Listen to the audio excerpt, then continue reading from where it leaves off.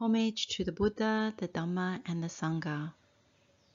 Today we're looking at what makes it difficult for us to understand Dhamma. Why do we struggle with understanding Dhamma?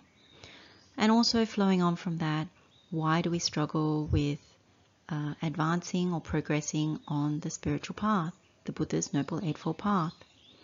The main sutta that we're looking at today is the Anumana Sutta, and it's the discourse on inference. It appears in the Majjhima Nikaya or Middle Length Discourses, and it is discourse number 15. Now this is a teaching that Venerable Mahamoggallana gave to the monks, and it was really about what makes one difficult to instruct and difficult to admonish, therefore difficult to give feedback to, and how that lends itself to making it difficult for someone to understand Dhamma, learn Dhamma, and therefore progress in Dhamma. Likewise, Venerable Mahamoggallana gave the opposite, the qualities that make one easy to instruct, easy to admonish, and therefore easy to give feedback to, which lends itself to understanding Dhamma, being able to be taught in Dhamma, and also easy to progress on the path. Now, what we'll find is that there are many benefits in understanding this sutta, in learning the knowledge pathways contained in the sutta. So we'll look at some of those benefits. We'll also look at some of the supporting suttas for this teaching, that in studying any sutta or teaching of the Buddha or the Arahants, it's always good to see whether this teaching or the main components of the teaching are repeated or replicated throughout the Sutta Pitaka. And in the case of Anumana Sutta, what you find is that there are many suttas that either intersect or support this teaching, which gives us confidence to practice it. We'll then deep dive into the qualities of what obstructs a person from understanding Dhamma, learning Dhamma, and also progressing on the path. And we'll also look at the qualities that support us or support a person towards understanding Dhamma, learning Dhamma, and then progressing on the path. We'll also go through Venerable Mahamoggallana's method for inferring, which is where this Anumana discourse comes from. The name of the sutta is Anumana, and Anumana is to infer or to conclude. So he gives us a method for how we can conclude or measure ourselves, what kind of person we are, what type of qualities. That's quite important, because if you can take measure of yourself and come to some kind of conclusion or inference, it's from that point that you can take action towards either adjusting, improving, or continuing in terms of one's practice. And then we'll take a look at the importance that Venerable Mahamoggallana places on regular review of oneself, and there's a simile that he gives towards the end of the sutta, and we'll go through that. And then lastly, we'll look at how do we meditate on this sutta. So let's begin. Let's start with an introduction to the Anumana Sutta, with who is giving the teaching in this sutta, as well as a bit of a bird's eye view of the sutta architecture and what are the key component parts of the teaching.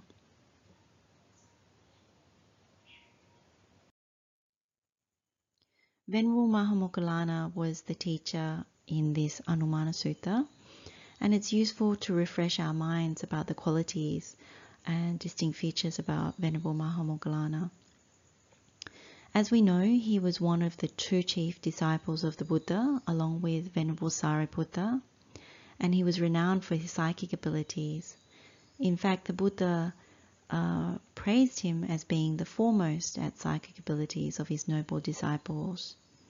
What's also known is that Venerable Mahamoggallana, along with Venerable Sariputta, they were nearly equal to the Buddha at giving instructions to the monks in order to attain Nibbana.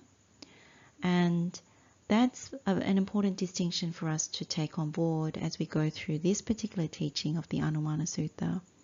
What's said about Venerable Sariputta was that he was able to bring people onto the path and to attain the early stages of awakening. But it was also known that Venerable Mahamoggallana, through his precise instructions, the refinements that he gave to the students, to the disciples, that enabled them to attain final liberation, to attain Nibbana, to become Arahants. So that's pretty key to note in taking on this instruction from Venerable Mahamoggallana.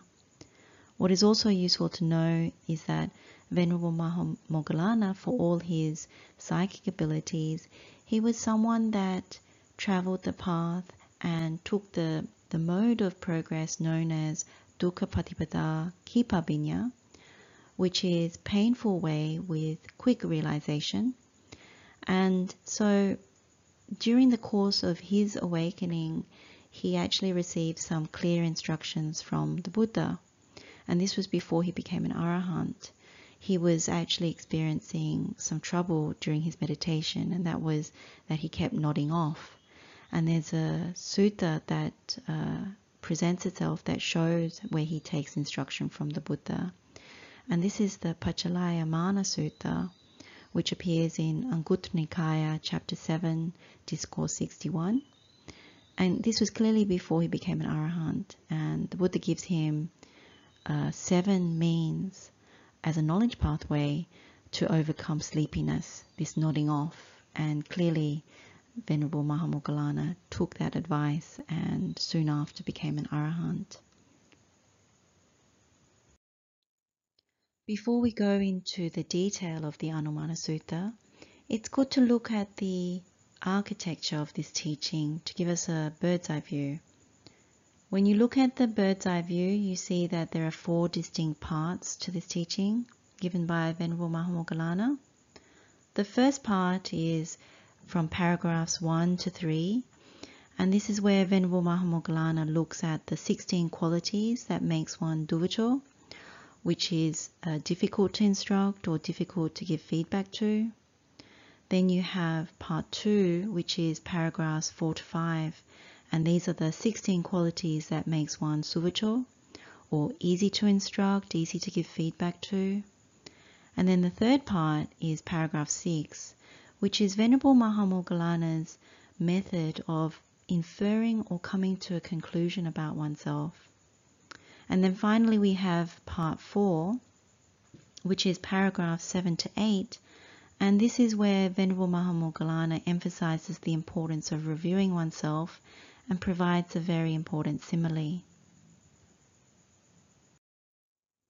A very common question when it comes to this sutta is why it is called Anumana Sutta when the emphasis is usually given to duvacho and suvacho being those qualities that make us both difficult to instruct or easy to instruct. But clearly Venerable Mahamoggallana has given us a method in part 3 of this sutta which talks about Anumana. Now Anumana we've translated as inference, being able to infer, but there's also conclusion is another translation which means to conclude, also to come to an opinion about oneself.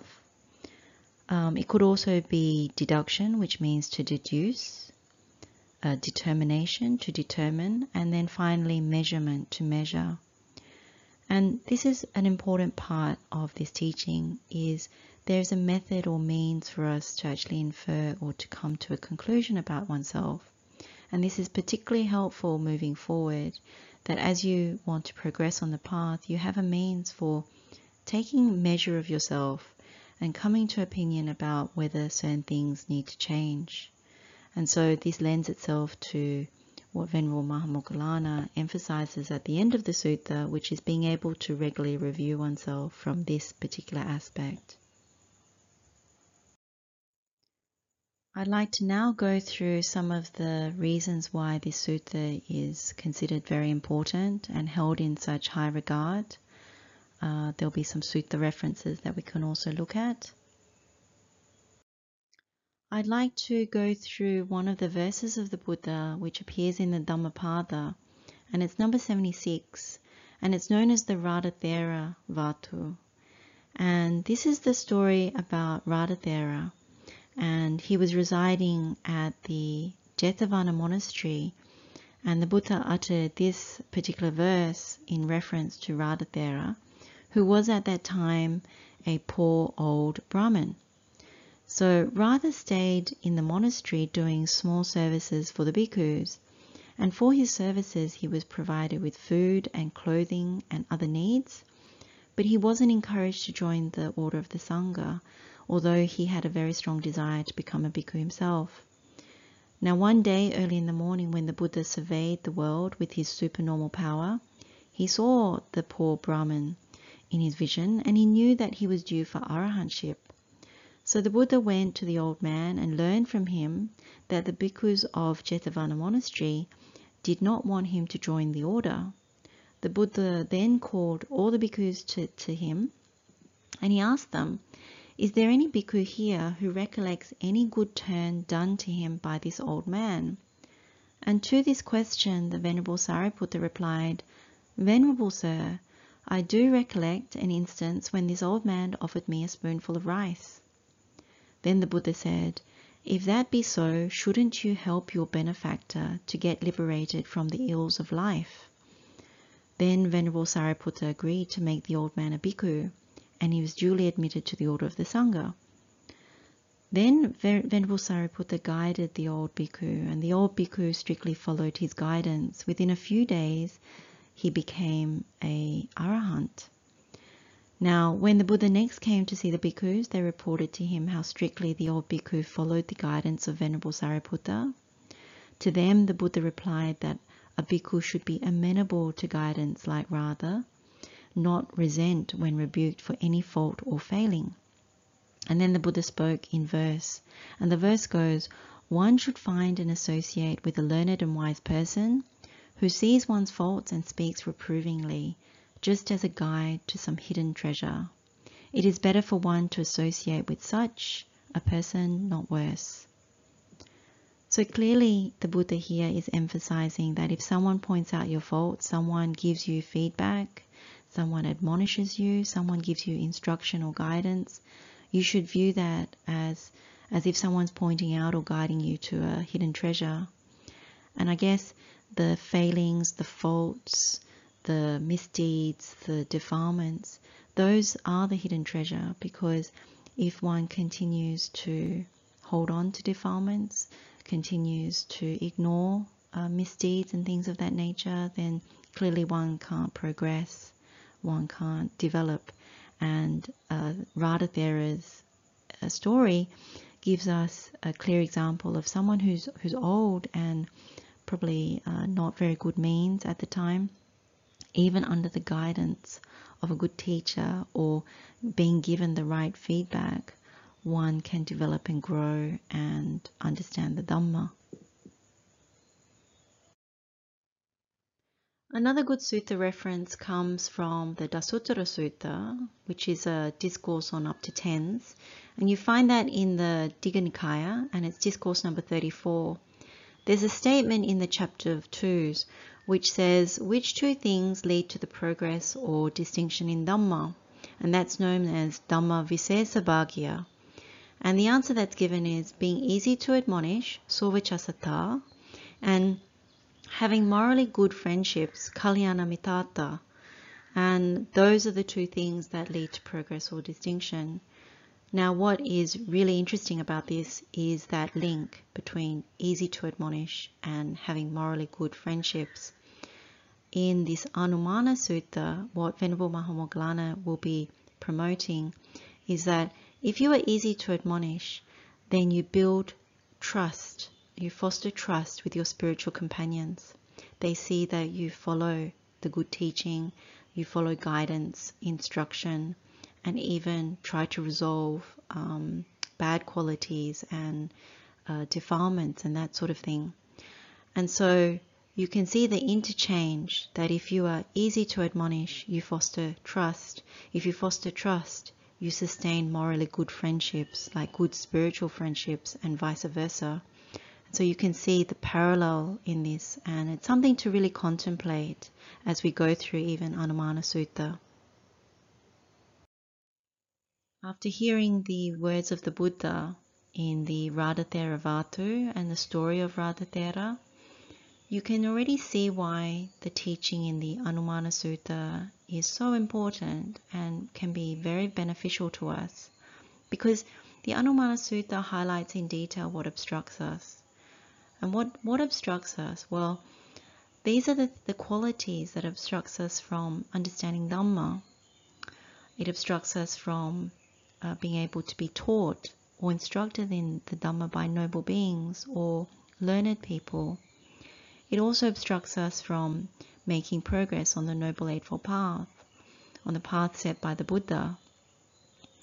And also within the sutta, it highlights where if you're unable to take feedback or instruction in Dhamma, if you're unable to be admonished for one's faults, then it makes it very difficult for people to trust you when you keep cultivating unwholesome qualities.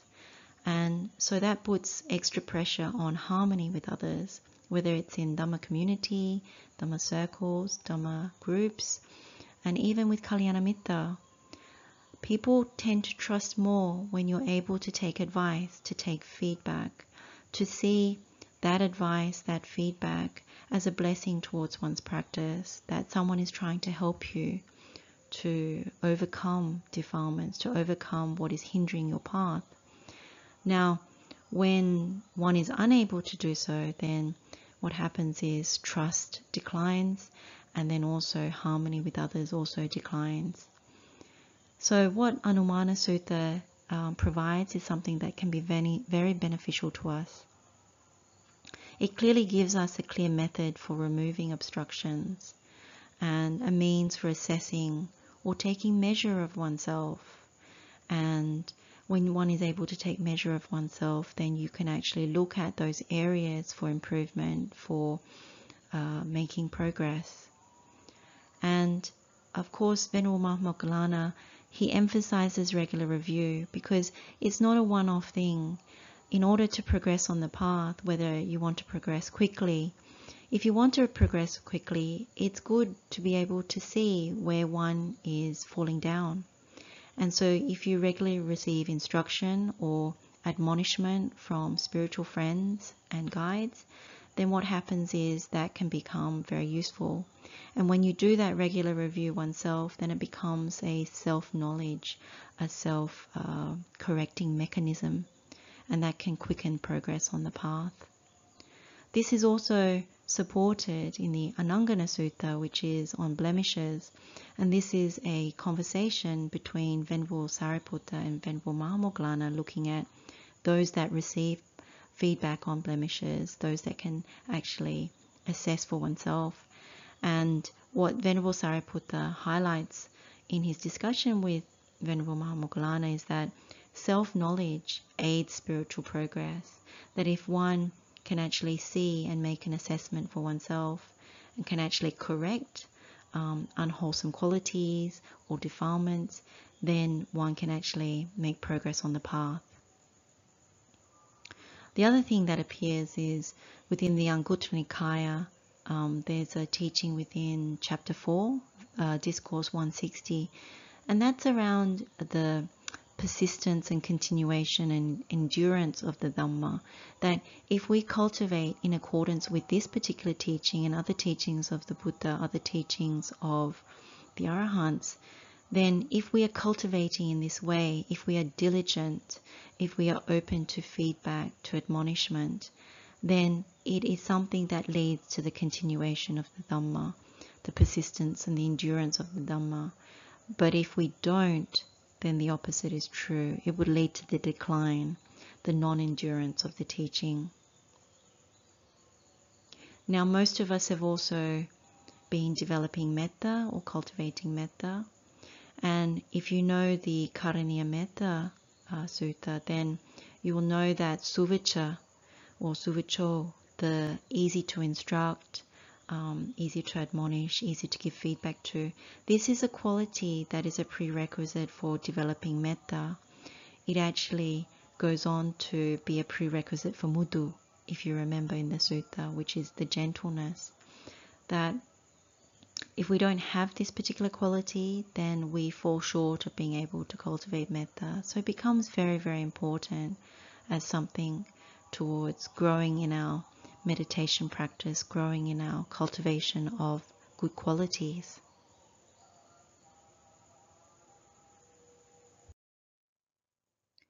When you look at a teaching of the Buddha or a teaching of one of the Arahants, it's always good to look for repetition throughout the Sutta Pitaka to actually see that there are repetitions in the types of teaching, that it's not just a one-off, that it's not something that is obscure. And what you find with the Anumana Sutta is that there are multiple teachings within the Sutta Pitaka that support this particular teaching, and similar words, similar advice that is being given by both Buddha and other Arahats, very similar to what Venerable Mahamoggallana says in this particular sutta. There are quite a few suttas that intersect with the Anumana Sutta and literally support the Anumana Sutta. I won't go through all of them, but the ones that we already know are, like I mentioned before, the Anangana Sutta, that's in Majjhima Nikaya, discourse number 5, and that's about blemishes. That's the one about Venerable Sariputta and Venerable Mahamoggallana talking about how it's important to review one's blemishes and what's the distinction between an inferior person and a superior person, and that being that the superior person tries to understand where the blemishes are in order to overcome them, and therefore that makes, the self-knowledge of that and the correction of it makes one advance on the spiritual path. Then you have the Vatupama Sutta, which we all know is the discourse on the simile of the cloth. That's Majjhima Nikaya number 7. And that's really all about defilements. And there's a convergence between this particular sutta and the qualities that Venerable Mahamoggallana lists out, which are very similar to some of the list of the 16 that Buddha gives in this Vatupama Sutta. Then you also have the Saleka Sutta, which is about self-effacement, and that's the one after Vatupama Sutta in the Majjhima Nikaya. And again, this is a list of qualities, and Buddha gives the way of actually overcoming those particular qualities. So that's quite a useful one as well. But there are many, many others where Buddha and the Arahants are alluding to what it takes on this training path and the importance of being able to receive feedback, just like Venerable Radha, the poor Brahmin, and being able to actually take guidance, take instruction, because it's always beneficial for the path, and it's also beneficial to even to understand the teachings of the Buddha.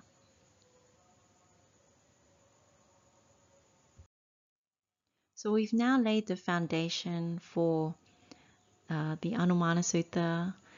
We've looked at the bird's eye view. We've looked at some of the importance of why this teaching is so beneficial to us, and also some of the repetition within the Sutta Pitaka to give us some confidence that this teaching is also quite important. And so now let's deep dive into what makes us Duvacho. What's useful to look at before we dive into the 16 qualities is to actually look at the English translations for Duvacho. You often find difficult to instruct, difficult to give feedback, not amenable, disobedient or impudent, non-compliant, difficult to admonish is a commonly used one, unyielding or defiant, closed to feedback, or unwilling to receive feedback, unwilling to listen or obey, and resistant.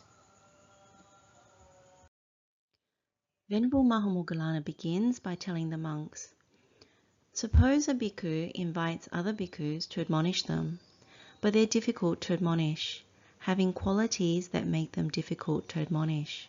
They're impatient and do not take the instruction or advice as an offering. So their spiritual companions are of the opinion they are not worth advising, not fit to be told, and deem they are not worth instructing, and deem them as someone who doesn't produce or foster trust or confidence. Essentially what Venerable Mahamoggallana is saying in this statement to the monks is, despite a person in the community coming up and asking for feedback or admonishment, they turn around when that advice or feedback is given and they show signs of being impatient and signs of not actually welcoming the instructional feedback.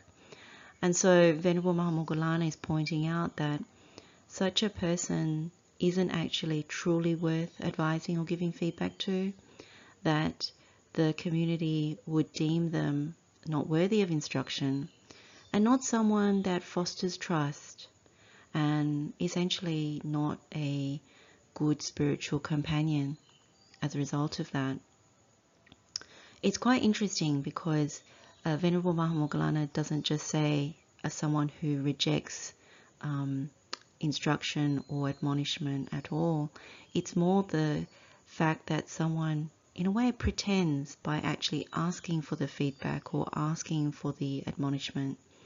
And quite often in Dhamma groups or communities, what happens is you attend to a teacher or attend to some kind of spiritual guide, and maybe in friendship you ask for such feedback, but really you're asking maybe for the sake of asking it because that's what should be done, but really inside you don't really want to know.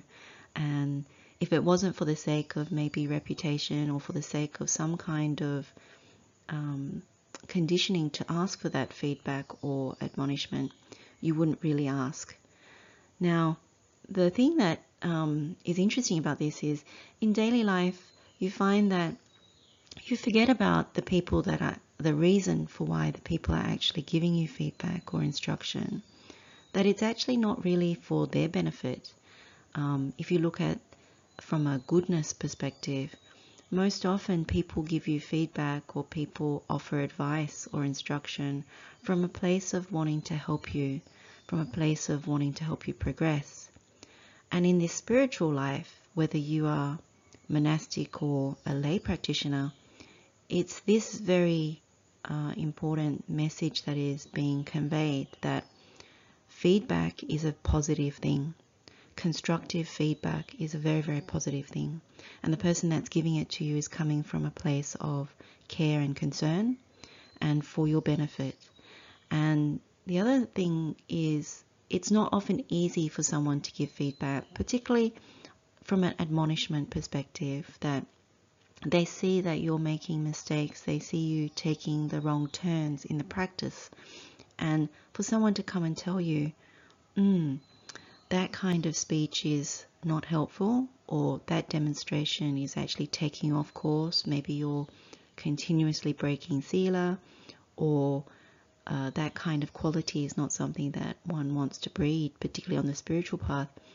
That's the kind of thing that one needs to bear in mind. It's not easy for someone, whether it's a Kalyanamitta or whether it's a teacher or a spiritual guide or someone just in the Dhamma community, to come up to you and actually give you that feedback, give you that instruction, point to the words of the Buddha, for example. And so that's something, when you think about Anumana Sutta, it's good to bear in mind that it's not easy in any kind of context to accept feedback, but it's a good idea to put yourself in the shoes of the person giving you that feedback as well.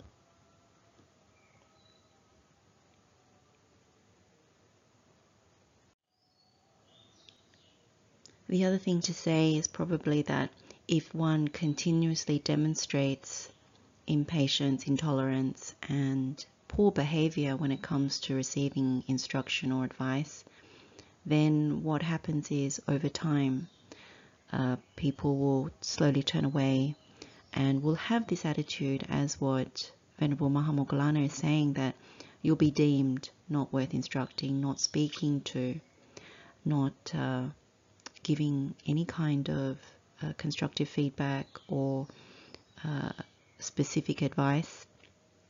And essentially over time, you'll be labelled in many ways someone that can't be trusted, can't have confidence with, because it's a two-way stream actually in Dhamma, that you help each other to grow on the path. And so if someone continually behaves in this poor manner, then that person starts to question whether you're worthy of this spiritual friendship, and will be quite guarded over time. And that's something that you can see already in communities where there are some people that you really don't want to speak to. Or maybe there are qualities in ourselves that people would say, I can't trust this person, so I'm not going to even reveal my faults. And if you remember, the Buddha actually always advised that if you have faults, declare them in full. Whereas if there are things that you've done really well, those are the things that you are more quiet about, that those are the things that are blessings of the practice and they're not to be boasted about and things like that. But your faults and the areas where you struggle, these are the things that Buddha has always said, declare them in full. Venerable Mahamoggallana then goes on to list the 16 qualities that make one difficult to instruct, or duvacho. And the 16 are: 1. Has evil wishes and is dominated by evil wishes. 2.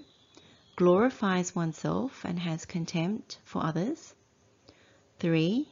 When angry is overcome by anger. 4.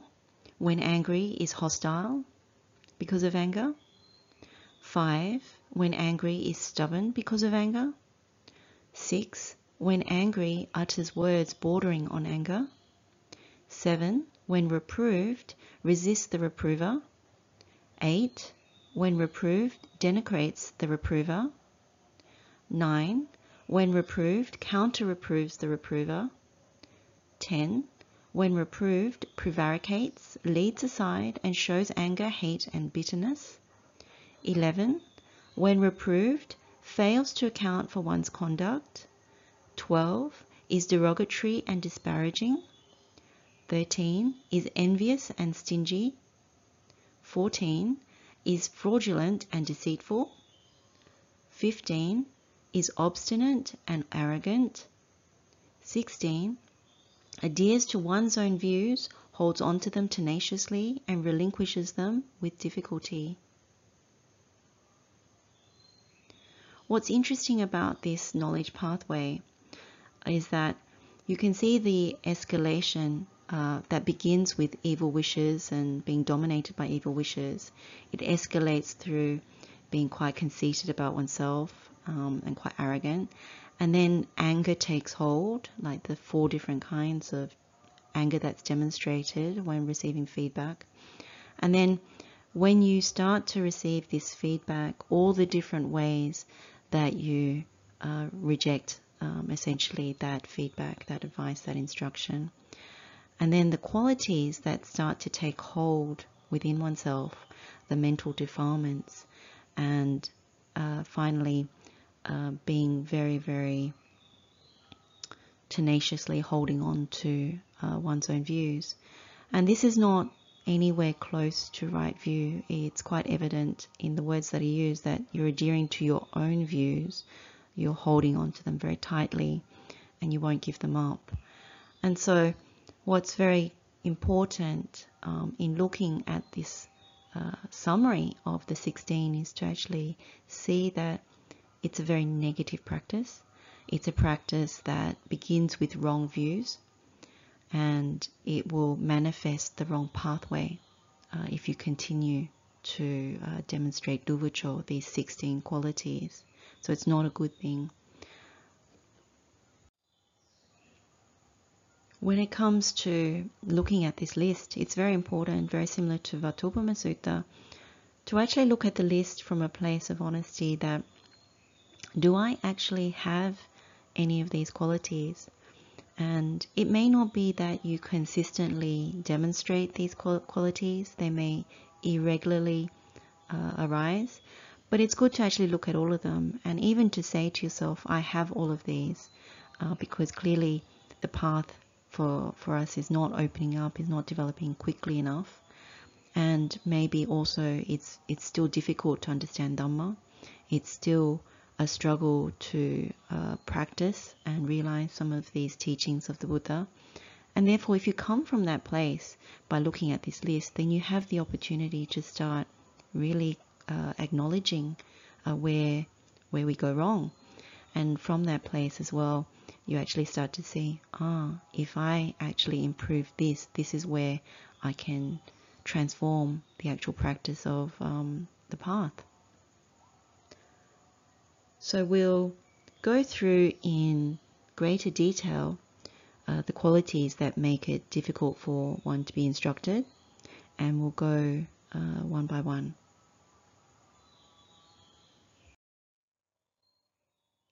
Let's take a closer look or deep dive into the 16 qualities that make one difficult to instruct.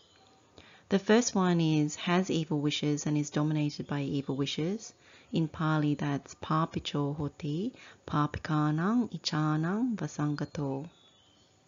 The sutta that's most useful in understanding what are evil wishes and the sphere of those evil wishes is really the Anangana Sutta, which appears in the Middle Length Discourses, and it's discourse number 5. And this is a teaching given by Venerable Sariputta with some input by Venerable Mahamoggallana to the bhikkhus. And it's really about blemishes and what constitutes the sphere of these evil, unwholesome wishes, so this papicho. Now, there are examples that are given by Venerable Sariputta, and of course they are focused on the actual monastics, but that doesn't mean that we can't extrapolate and also understand how it applies to us as lay practitioners. And so if we go through that list, there's quite a few things that are uncovered there. The first one is that you don't wish for others to know that you've committed an offense or done something that is of bad action. So that's the first thing. So if you think about that, it's usually this idea that, oh, I don't want anyone to know that I've done something wrong. So that's your wish. You wish to hide if you've done something wrong or practiced something poorly. The second one is you don't wish to be admonished or instructed or given constructive feedback in front of a group or maybe your community. It could be in front of your Dhamma group. In normal circumstances, we don't want to be told off in front of our loved ones. We don't want to be told off in public.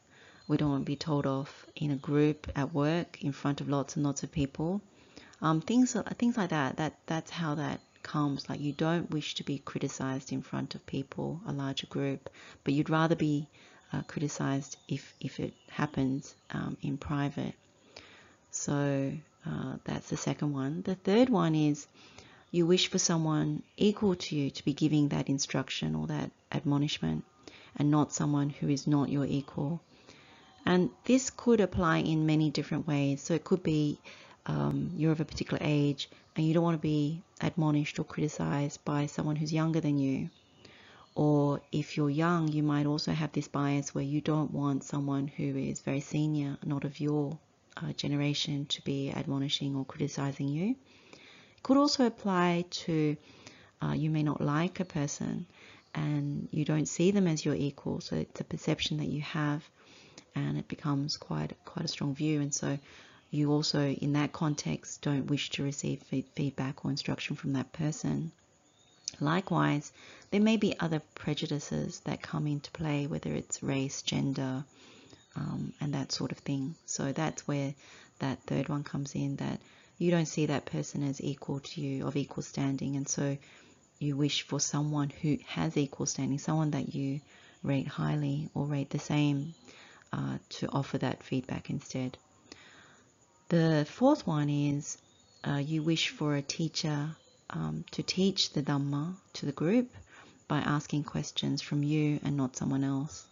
So this is this could appear also in our lives as lay practitioners, that you also have this kind of notion that you're worthy to be the one that gets questioned, that gets to be in the limelight.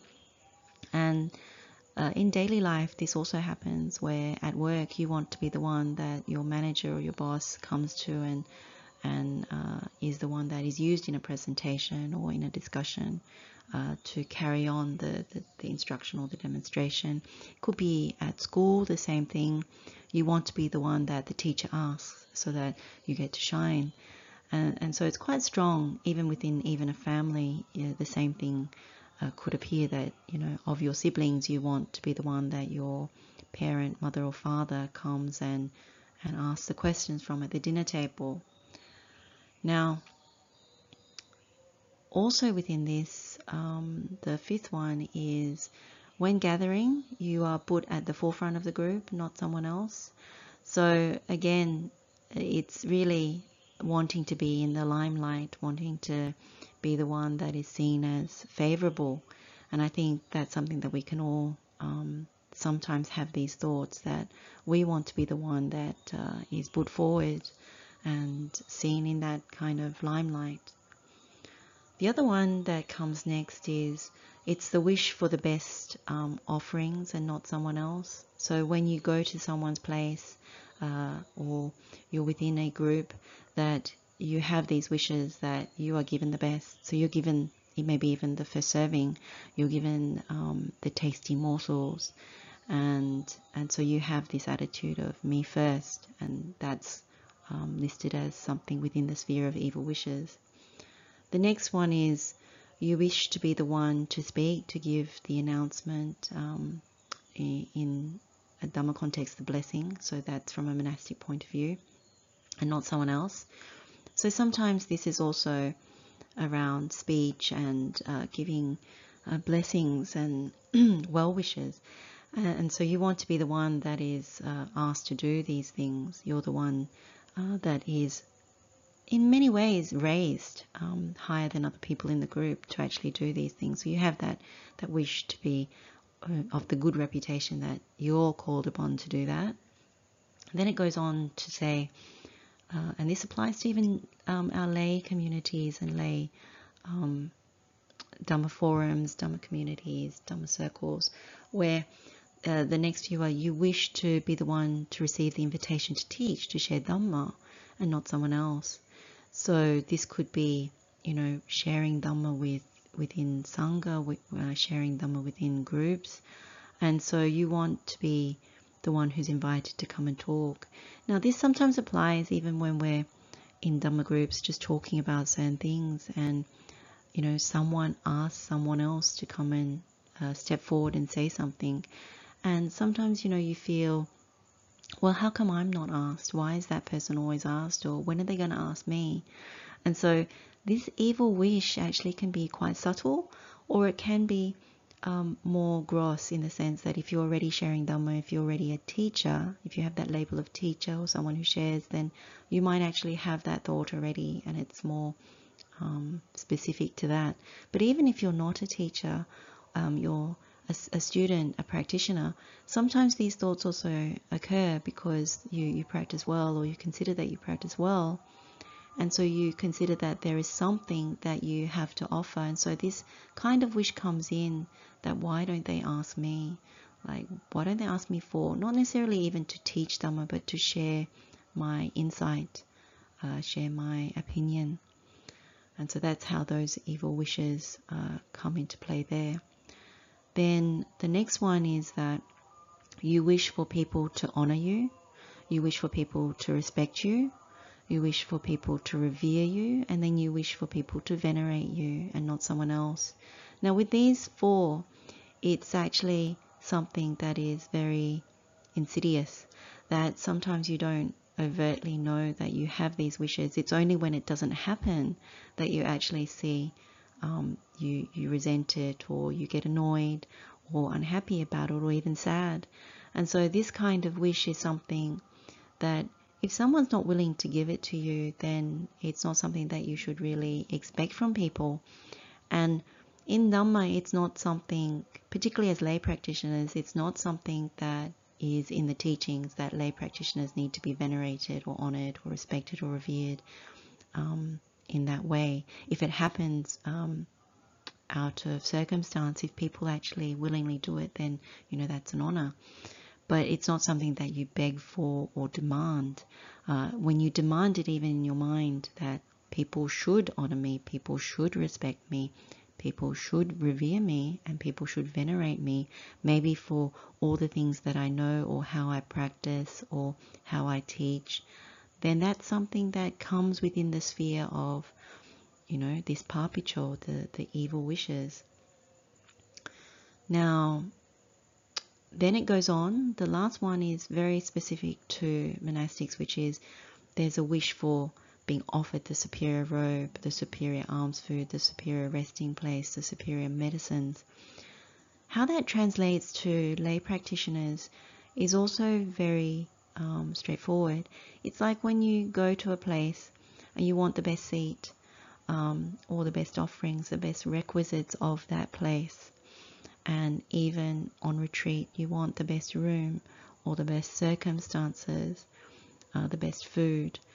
And when you go to a household that is hosting a Dhamma talk, you want to be offered, those similar things, the best of it.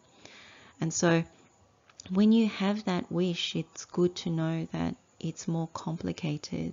There's a superiority complex that is being enforced in one's mind, that I am someone who is worthy of these superior offerings.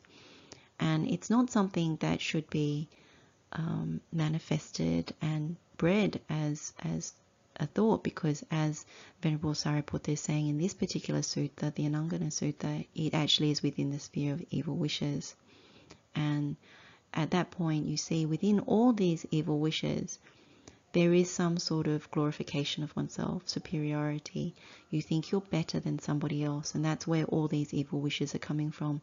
At that point, you are forgetting that we are all in the actual same predicament, having being the owner of our karma and coming into the world, into a human body. You see that we are subject to old age, sickness and death.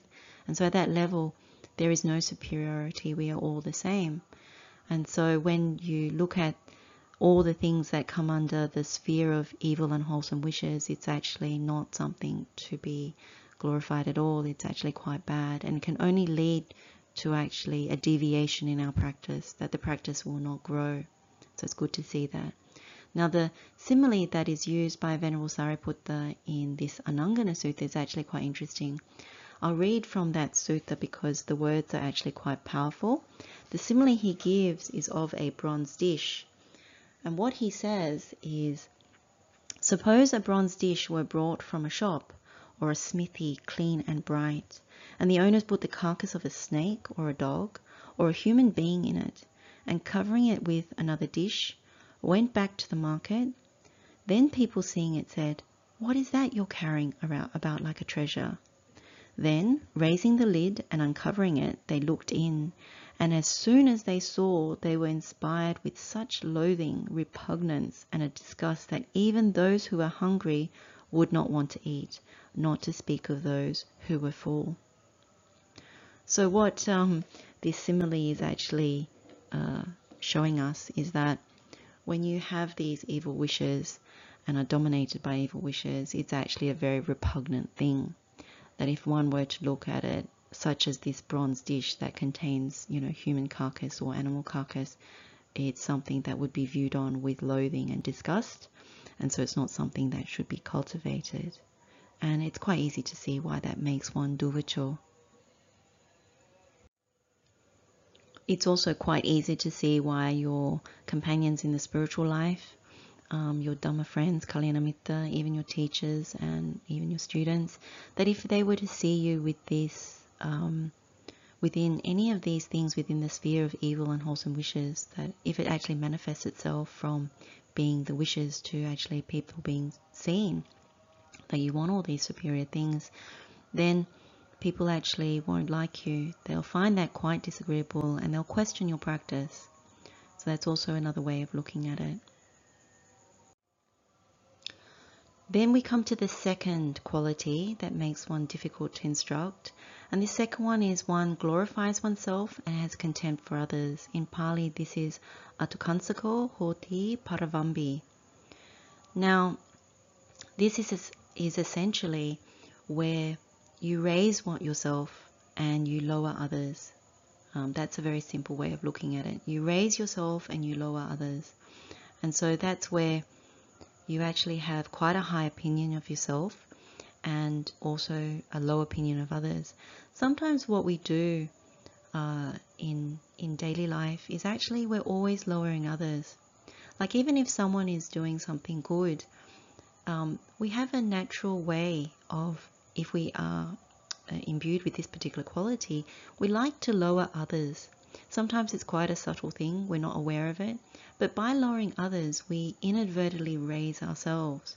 So quite often when it comes to this, we can't see where we raise ourselves because most of us are relatively humble, or we're not outspoken in the sense of boasting and overtly conceited, which is, at the heart of this, being quite haughty. We're not overtly haughty, particularly as lay practitioners in Dhamma, as sekas.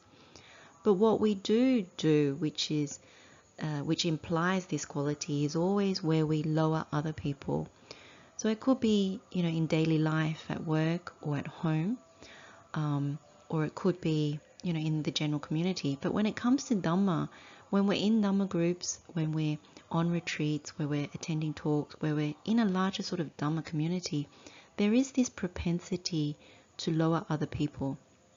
And it's a very poor quality. And this is the way to actually see whether we have this Atukansaka Paravambi, because that's how it can be seen. Because by lowering someone else, inside of that is actually, I'm better. I can do it better. I know it better. I can practice that better. I've done it better. And so that's one way of looking at it. Now there's two suttas where this kind of thing is kind of mentioned, but particularly like in Vayabhairava Sutta, which is Majjhima Nikaya discourse number 4, that's the fear and dread sutta. In that one, this Atukansaka Paravambi, this glorifying oneself and having contempt for others, it's seen as one of the qualities that will evoke fear and dread if you're residing in the forest. So that sutta lists out certain qualities that if you have them, you will have fear and dread even if you go into the forest to practice, and therefore you're not advised to go if you have such qualities. There's also the Gulisani Sutta, which is also in the Majjhima Nikaya, the Middle Length Discourse, and it's discourse number 69. And in that talks about a forest dweller who comes back into the village and comes to stay with other bhikkhus who have not been in the forest, but demonstrates very poor qualities. And haughtiness and vanity is one of those qualities, which is very close to this Atukansaka Paravambi, where you have a lot of conceit. And so when you demonstrate this, what is said by the bhikkhus who haven't been dwelling in the forest is they think, well, surely this venerable who's been dwelling alone in the forest, he must always be like this, and he in the forest, and then when he comes, he's also like this when he's with the Sangha. And so they don't actually like it. They actually think, what kind of practice is this person actually practicing, even though they're a forest dweller, which is always seen in very positive light, because if you can go into the forest, then you're actually focusing on practice. Now, you can already see just by these two suttas that this Atukansaka Paravambi is not a quality that is seen as very good, because there's a self-glorification in there. There's a vanity in it, and it's not something that would help you on the path, because if you think about taking instruction from someone, or even someone giving feedback, immediately you know a person that has this quality would belittle you and would actually, maybe they might hear you, but it wouldn't go in, because they have such a high opinion of themselves that it would just almost like bounce off them. And so it makes one very difficult to instruct and very difficult to give feedback to. And they would be deviating from the path from that point, because you can't be corrected, you can't be helped, and therefore that's quite a poor quality.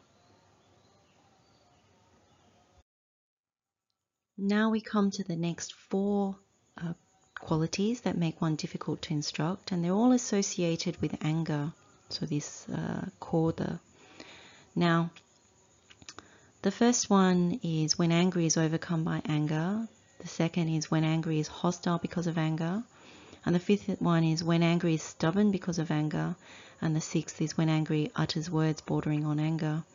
There's a clear escalation as it goes on, that not just being angry, you start to get hostile, then you get quite stubborn, holding on to that anger, and then you start to break sila in terms of words that are bordering on anger, and probably also starting to be quite rude around it, like this quality of pagabba, which means you're discourteous or rude, no longer polite in terms of your actions or speech maybe. Now, what's interesting around this is where this is coming from. So this is where the Agatavatu Sutta, which is in the Anguttara Nikaya, chapter 9, it's a discourse on resentment and the causes of resentment, or the reasons for resentment, and it's discourse 29. And in this brief teaching, what the Buddha says is that one has this anger or resentment because someone has hurt you in the past, right? And it could be that you expect this person to hurt you now, or you expect this person who's hurt you in the past to hurt you in the future. So that's the first triad. The second triad is that someone has hurt a loved one or someone you care about in the past, or they're hurting someone you care about right now, or you expect them to hurt them in the future, someone that you care about. So that's the second triad. The third triad is that person is helping your enemy, or they've helped them in the past, and that they are helping them now, or you expect them to help your enemy in the future. So that's the third triad.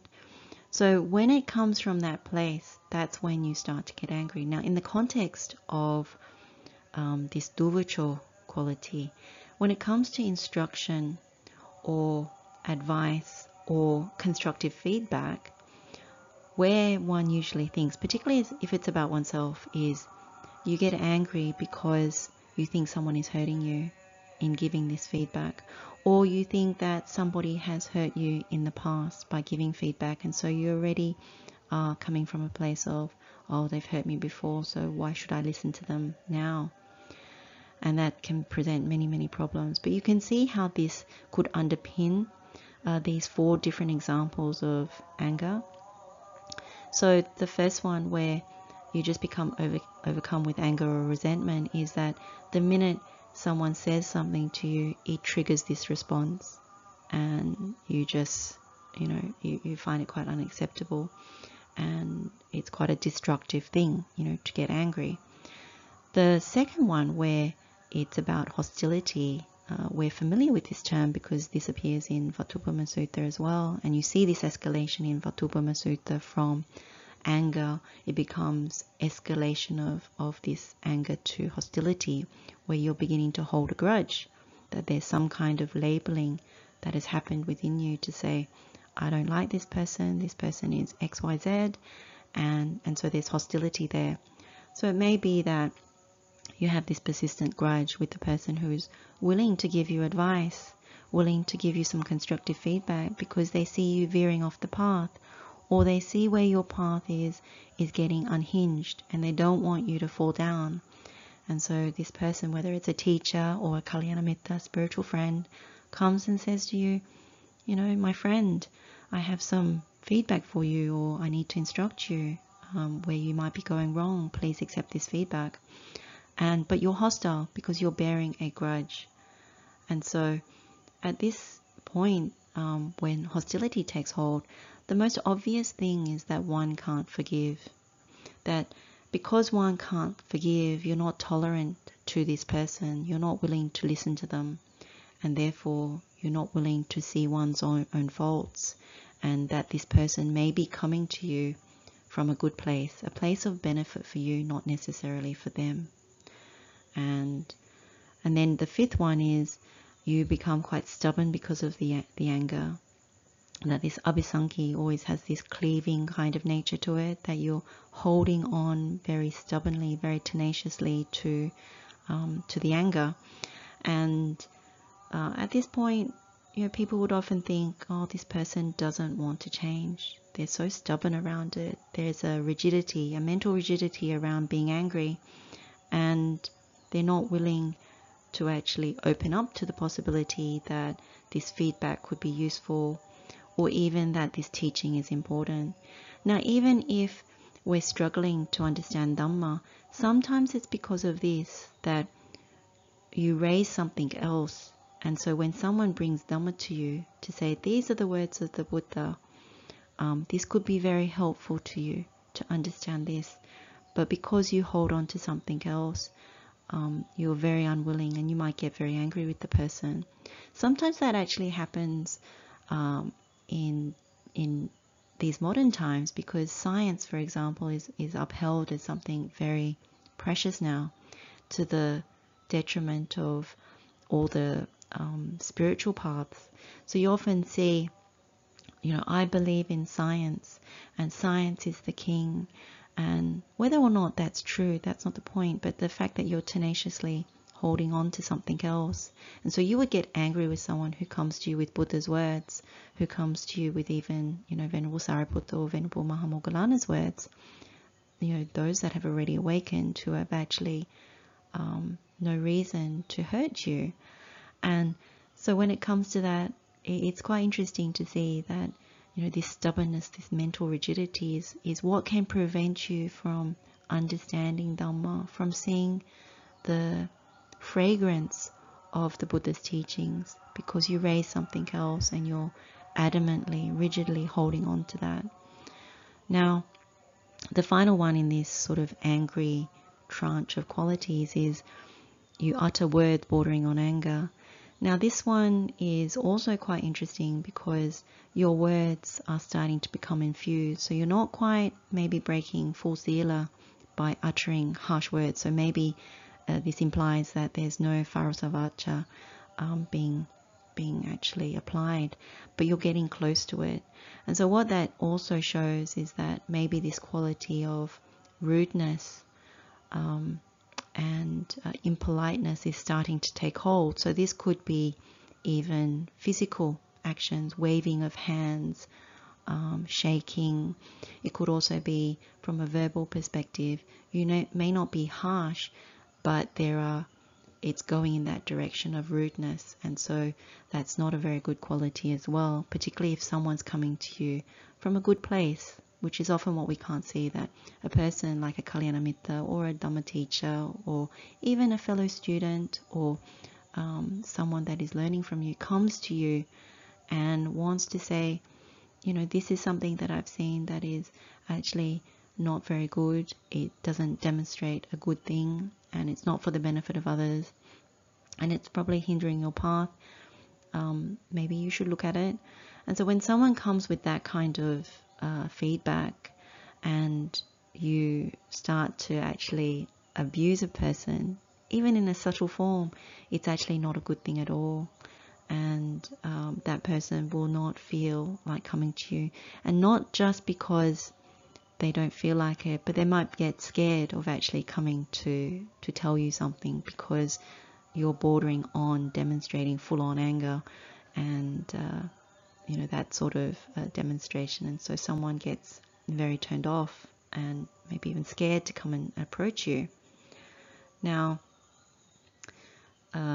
it could even be sounds where you may not utter words of anger, but you might make sounds of disgust or sounds that border on anger, and that is also something to pay attention to.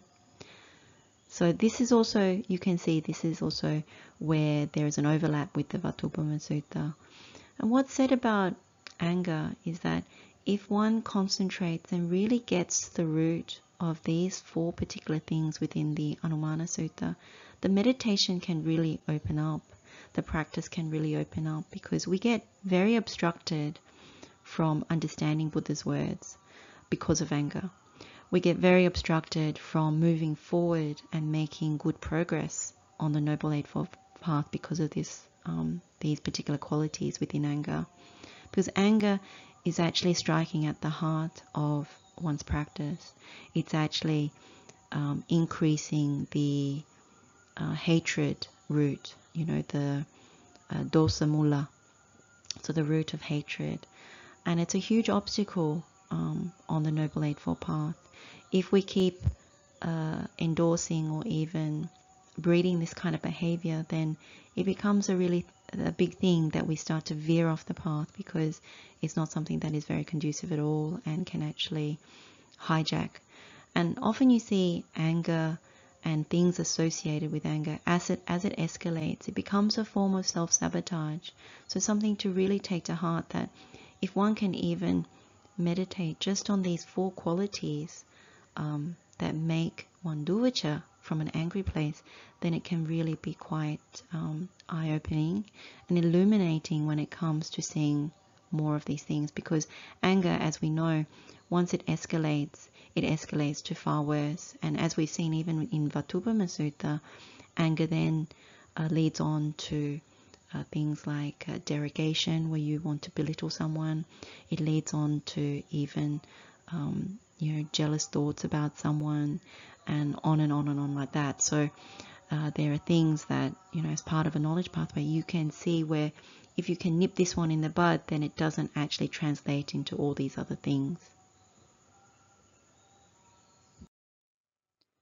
The next 5 qualities that are within these 16 qualities that make one difficult to instruct all relate to being reproved. So you're being admonished or given some kind of constructive feedback. And so the first one is, when reproved, resist the reprover.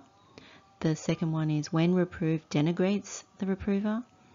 The 9th one is, when reproved, counter-reproves the reprover. The next one is, when reproved, prevaricates, leads aside, and shows anger, hate, and bitterness. And then the final one is, when reproves, fails to account for one's conduct. Essentially, these are the examples. These are the ways that when you're given feedback, you resist and don't accept the feedback, don't accept the instruction that's given and the admonishment that's given. And it's actually very evident that it's not welcomed, and you don't want to have a bar of it.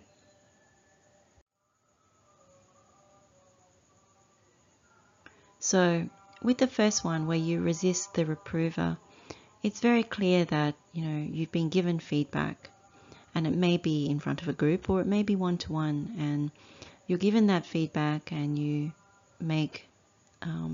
deny it. Basically, you could essentially just say, you just refuse to admit any wrongdoing, that no, I didn't do that, no, I don't have that, it's not in me. Now, you see this happening in the workplace, you see it at home, you see it in all different kinds of places. But when it comes to Dhamma, it's a very insidious one as well, because quite often, because we have this conditioning around not really being very open to feedback in daily life, particularly depending on what we view of the person giving the feedback, it's quite obvious in Dhamma that we still haven't seen the wisdom of actually saying thank you for feedback, thank you for admonishment. Something that I keep repeating is that Buddha always says, a bit like this Radhathera verse from Dhammapada that we saw at the beginning of this talk, was if someone is willing to take guidance, take feedback, take admonishment, that's seen in a very good light when it comes to Dhamma. Because when someone comes to you and says, friend, this is where you're going wrong, this is what needs to be corrected, it's for your benefit. If you turn around and say, no, I don't agree, or no, I don't want to listen to you, or you just shut down, then really you're actually not seeing the hidden treasure, because that's where the thing can actually help you, that kind of feedback, that kind of thing, and you're not seeing it as a hidden treasure. And so the minute you resist, and you might not even show that you're resisting, but on your face it's calm, but inside it's like, nope, door's closed, it's nope. And so that kind of thing is something that we need to overcome for all these instances of being given admonishment or feedback, because it's for our benefit. And the Dhamma path only opens when someone shows you something that maybe you cannot see, that you cannot see this is very beneficial to you. This is something that can transform your path. This is something that please just look at. So I think with feedback, what we fail to see is we don't have to just automatically say, I agree. But this quality is more of saying, I'm open to feedback and I'm going to go away and look at it. I'm going to go away and investigate it. So you say to the person, I'm grateful for you coming to bring this to my attention, and I'm going to go away and look at it and see whether it's true. So it may not be then and there that you have to accept it, but it's something that you wish to look at. Now, when you're living with community, that's a different scenario, because that is, you're actually living with community. So within the monastic sangha, for example, there may be gatherings like such as Patimokkha and things, where you have to actually declare and you have to actually accept or respond immediately. But in our lives as lay practitioners, we actually have the opportunity to be graceful about these things. And I think that's what this is about, that the quality of making one more easy to instruct is one of grace and forgiveness and openness. And so what makes you difficult to instruct is harshness, being closed and unwilling to look at oneself. So as it escalates, it then goes to you denigrate the reprover. So in this case, you start to actually say, well, well, you're not worthy to actually give me this kind of feedback or constructive criticism. And you start to, pick holes in the person's character, or, talk back to them. Becomes one of challenge. And I think that also shows ingratitude or even a lack of grace when it comes to these things. Then after that, it goes to counter-reproving the reprover. So it's then really picking holes. So it could be this person comes and talks about your speech, that, there's certain areas of your speech that could be improved, or, that you're not aware that it's actually something that is increasing maybe delusion in the path. And so someone comes in and gives you that kind of feedback about maybe having some kind of frivolous speech. But you take it in a way by counter-reproving them by saying, but I've heard you speak like that too. And how dare you come and, tell me this when you're really bad. In fact, I think you're worse. And if it gets even more almost like it's in a self-destructive mode, sometimes people, when they're reproved like that, they can even make something up about their reprover, that the person giving you feedback, you just don't want to hear this, that even though you don't know for sure, you might make something up about the person just to throw them off, because you're just so unwilling to accept any form of criticism, any form of admonishment, and any form of instruction. And so you might just deflect by turning it around on the person and picking, holes and even making it up. Then the next one is where you prevaricate, lead aside, and show anger and hate and bitterness. And this is really getting quite bad, because at this point you're actually demonstrating rudeness, anger, even hatred, even the resentment, the bitter resentment, that you might be holding a grudge behind this person who could be your teacher or could be your guide, someone that's been helping you so far. But at this point you start to really hate them, and that's what comes out when someone is continuing to try to help you, that you actually at first try to prevaricate, lead the talk aside, so talk about something totally different. So instead of talking about the topic of what you're being criticized about or being admonished about, you actually talk about something totally left field, something very mundane, or just, to take them off course. And if that doesn't work, then you show the anger and hate and the bitterness. You actually become very evasive and very hateful towards the person, and maybe even very righteously indignant. And the thing about this particular escalation to prevarication and distraction, and then actually demonstrating anger and hate, is that, we've often seen this. We've seen it at work. We've seen it on the television. We've seen this kind of behavior take hold. So it's very good to look at oneself to see, do I actually do this? Because within these 5 different ways of rebuffing a reprover, it goes from very subtle to very gross. And there are different situations, maybe in family life, maybe at work, maybe in different scenarios where these sort of things take hold. And it's good to actually recall when it has actually happened in the past, because then you can actually see how this can be applied in a Dhamma context. That this kind of poor behavior can be very obstructive and actually very nasty towards another person who is, if you think about it, trying to help you. Now, when that then escalates, it could be this failing to account for one's conduct. It could simply be that when someone comes and reproves you, you just stay silent, that you just become, a wall. But it could also be quite evident that to the person that is speaking to you, or the people that are speaking to you at that point, that nothing is going in, that you're not willing to hear them, and that you're not going to heed any advice, and that you're not really even willing to acknowledge that there is a fault or something worth looking at.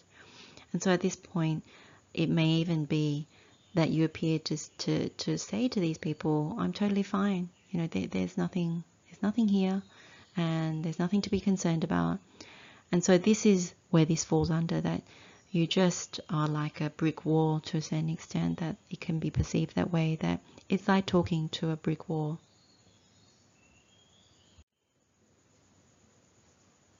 Now, the sutta that I find very helpful when it comes to these 5 particular qualities is a sutta called the Asakalunka Sutta, which is in Anguttara Nikaya chapter 8, and it's discourse number 14.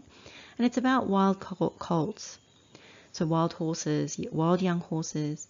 And in this sutta, it actually gives 8 different scenarios for when one is difficult to reprove. And it uses the simile of wild colts and the different ways that a colt can actually evade the trainer. And so when a trainer says go forward, its response. And these are the different kinds of responses. And so rather than going through that full sutta, it's actually very useful to offline go and have a look at that sutta, because in a similar way it has these 5 in there and 3 more. So have a look at the Asakalunka Sutta, which is about these wild colts.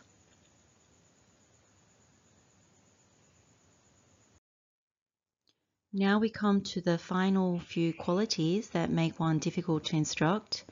And if you look at them, particularly 12, 13, 14 and 15, these particular qualities you would be familiar with if you've studied the Vatupama Sutta or the Saleka Sutta, or even if you're cultivating metta within the Karaniya Metta Sutta. And this is because these qualities are very important to be cleaned in order to both concentrate the mind, but also from a place of purity be able to cultivate metta or loving kindness. So we'll start with 12, which is derogatory and disparaging. In Pali that's makki and palasi, also known as makka palasa. Now, derogation is also known as belittling, demeaning. That's where we have contempt for another person, and so we want to belittle their good qualities, to actually lessen them. And what usually happens here is that we have some kind of anger towards them. That's where this is coming from, that we're not happy with them. Maybe they've hurt us in the past, or we are actually annoyed, irritated about something that's happened, and so we bear some sort of resentment towards them, and that's where this belittling quality comes from. And it's not a very good quality, because if we have this attitude towards someone, then clearly when it comes to taking instruction or receiving feedback or being admonished, then we would, in our minds, belittle them while they are doing it. And so nothing goes in. It's almost like it bounces off us. We are immediately thinking these bad things about someone. When it comes to disparaging, that's where we actually see a lot of faults in someone. We might have a strong dislike or certain preferences around particular things. And so we're already measuring a lot of things in our mind and dividing. And to a certain extent, when disparaging takes hold, bullying can happen. And so when this quality is present, you can see that it would be very difficult for someone to give feedback, particularly if they're not within your preferences or you have a bias towards someone. I think disparaging always demonstrates our biases and our preferences and maybe our prejudices. And so when someone comes to you, you have a very negative thought towards the person, and therefore, again, another block towards receiving feedback or admonishment. And you would have a strong dislike. And if you remember with disparaging, there's also this case of wanting to shut people out. And so that's the beginnings of shutting people out, shutting it down, and being very closed off if they don't meet your expectations and your preferences. So that becomes quite a hindrance towards receiving instruction from, people that don't meet your expectation, that don't fit within what you actually like or dislike. Then the next one is 13, which is envious and stingy. So this is Isuki and Machari, which are also known as Issa and Macharya. Now, envy is also known as jealousy. And, when we're jealous, we often very much are not happy for another person. We have some kind of deep unhappiness within our minds. And when, other people gain or they're successful in something, then envy, we're not happy for them. And basically don't think that they deserve it. And in most cases, we think, oh, I deserve that. That should be mine. And so envy has this way of saying, he or she has and I haven't. He or she can and I can't. And so when you have this kind of mind, it's a mind that comes from a lack, and it's not a very wholesome mind state. And when this pervades the mind, when it comes to instruction, when it comes to admonishment, it could be the case that you are jealous or envious of the person who is actually giving you feedback. And so it's a case of you're not willing to accept because you think, oh, I deserve your position more than what you have. Who are you to tell me this when what is yours should be mine? And that sort of thing. And so it becomes quite difficult. Or even if it's not about the person who's giving you that feedback, but if you have a mind that is weighed down by jealousy and envy, then it's very difficult to give someone feedback from that point of view because you're always thinking that you're more deserving than what you actually are. The other thing to remember about envy is that when envy is present, when this jealousy is present, what you fail to see is the actual common dukkha that we're all experiencing. That nothing is really what it seems, and it misapprehends karma. And so from that place, it's very important to understand that if we don't actually see that there is this common dukkha, that because we are born, we are subject to old age, sickness and death, we forget that there is a place for all of us to have compassion for each other, that even in giving feedback and being admonished, that we're all coming from a place of wanting to progress on the path, to understand the Buddha's teaching, because the Buddha's teaching is essentially about, the First Noble Truth is, to understand that there is suffering. And, the path is actually to get us out of this whole mass of suffering. And it's not often things that we can see. And so you need someone to either guide you or instruct you. And if it's not the Buddha, then who else will it be? If it's somebody else, then it has to be somebody that you're willing to receive this instruction from, that you're willing to actually hear from.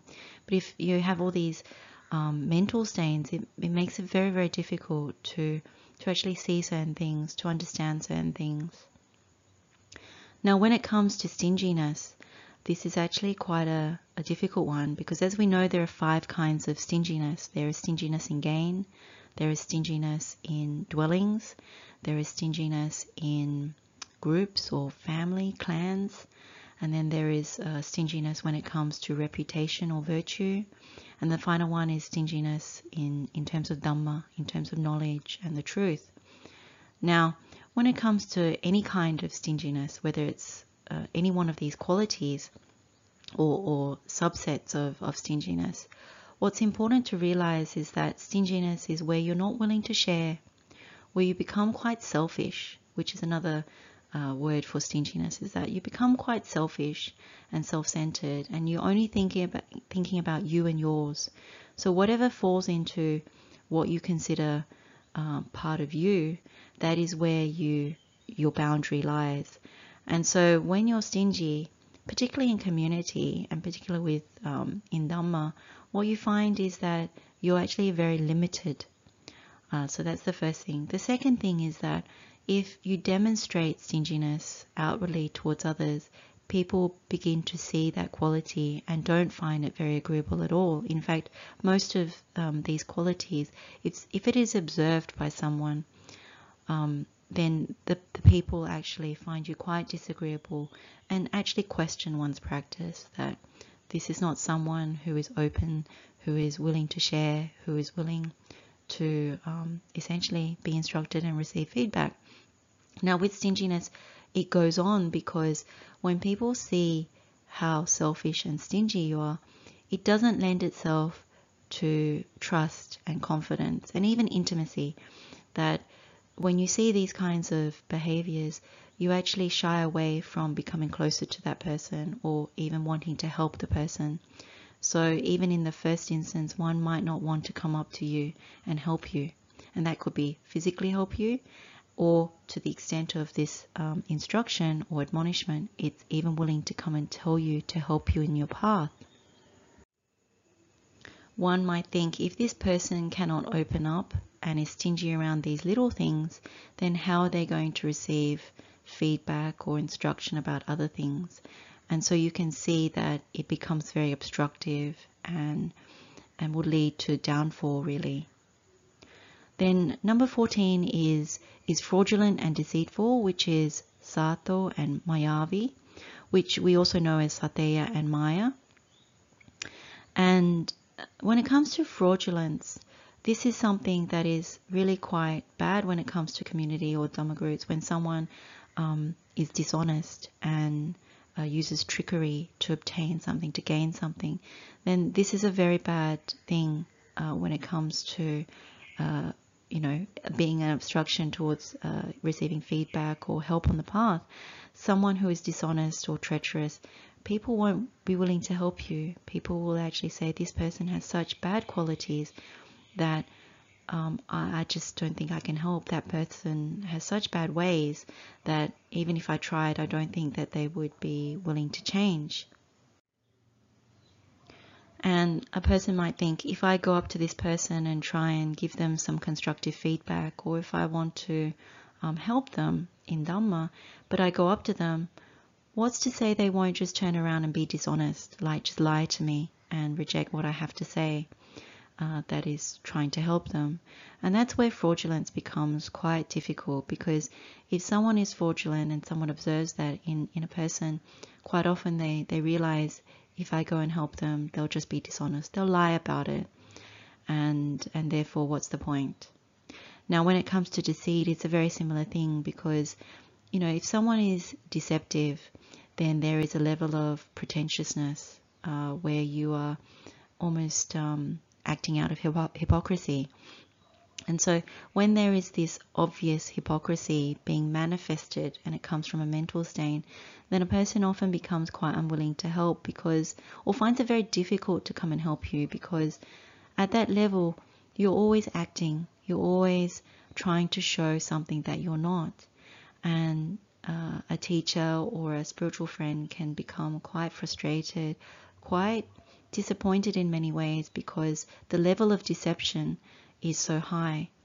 And every time, when you try and correct something or give some feedback, and the person is really caught up in their own act, really caught up in the show of it, the make-believe of, this is who I am and this is what I'm showing out to the world, but it's not really true. It's so strong that when you're given feedback, or when someone is trying their best to instruct you and you're still keeping up this level of pretentiousness, then you know that there's a wall there, that I can't help this person at some point. And so from a internal viewpoint, when you meditate on these qualities, you really need to be honest with oneself, all of these qualities, to say, do I have this? Is this something that makes it difficult for someone to come up to me, that makes it very difficult for someone to teach me, who makes it very difficult for someone to give me any kind of feedback that would help me to understand Dhamma, to practice Dhamma, to realize the teachings of the Buddha, to actually make progress on the path? And so it becomes very much an honesty practice at that point. So when it comes to things such as fraudulence and deceit or hypocrisy, what you really need to look at is, how straight am I? Like how straight am I when it comes to my moral sila, my moral virtue? And how straight am I when it comes to being authentic? Because quite often we misapprehend that we need to be nice, that we need to be good. But the reality is that we all have mental stains, and it does no good to pretend to be good, to pretend to be nice. It's much better to be authentic, because when it comes to spiritual friendship, when it comes to even a teacher-student relationship, when it comes to embracing Buddha's teaching and the teaching of the Arahants, what is actually most useful is to be very authentic, because then it's almost like saying, I'm open to anyone to come and help, to come and point out certain faults. Because clearly from understanding Anumana and the suttas that intersect with Anumana, what is most useful is being able to take instruction, being able to be open to see where we are going wrong. Because if that isn't pointed out and we can't see it ourselves, then how are we going to actually progress on this path? How are we actually going to see what we can't see? Now 15 is being obstinate and arrogant. So this is Thaddo and Atimani. Now obstinacy is very much like mental rigidity or stubbornness, and this arrogance is also thinking that we're better than somebody else. So we'll start with obstinacy. I mean, this kind of stubbornness is actually quite obstructive, because immediately this is where one says, I reject anything that anyone comes and tries to tell me. I'm not willing to listen, or if I listen, I'm actually thinking of my counter arguments or my own views and opinions. And where that actually leads to is really not willing to budge. So it comes a point where there's inflexibility and holding on to whatever view that you're standing on, and it's the start of it where you actually don't want to budge.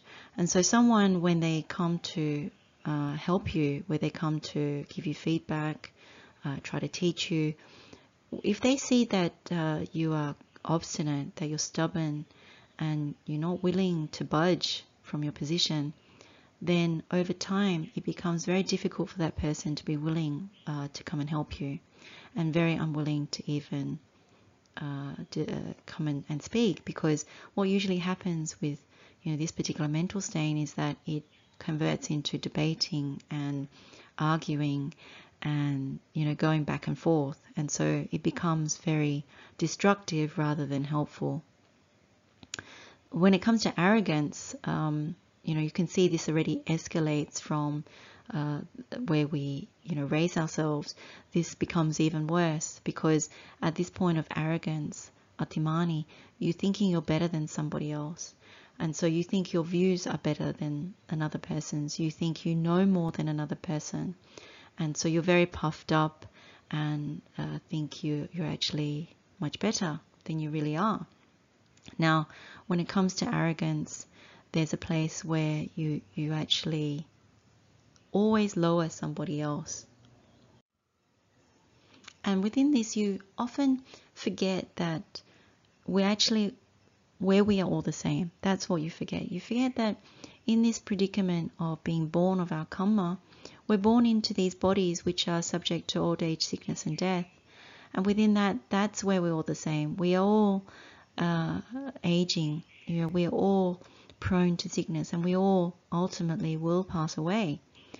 And that's what you forget. You actually get imbued with all the samsaric conditions, thinking that these are better.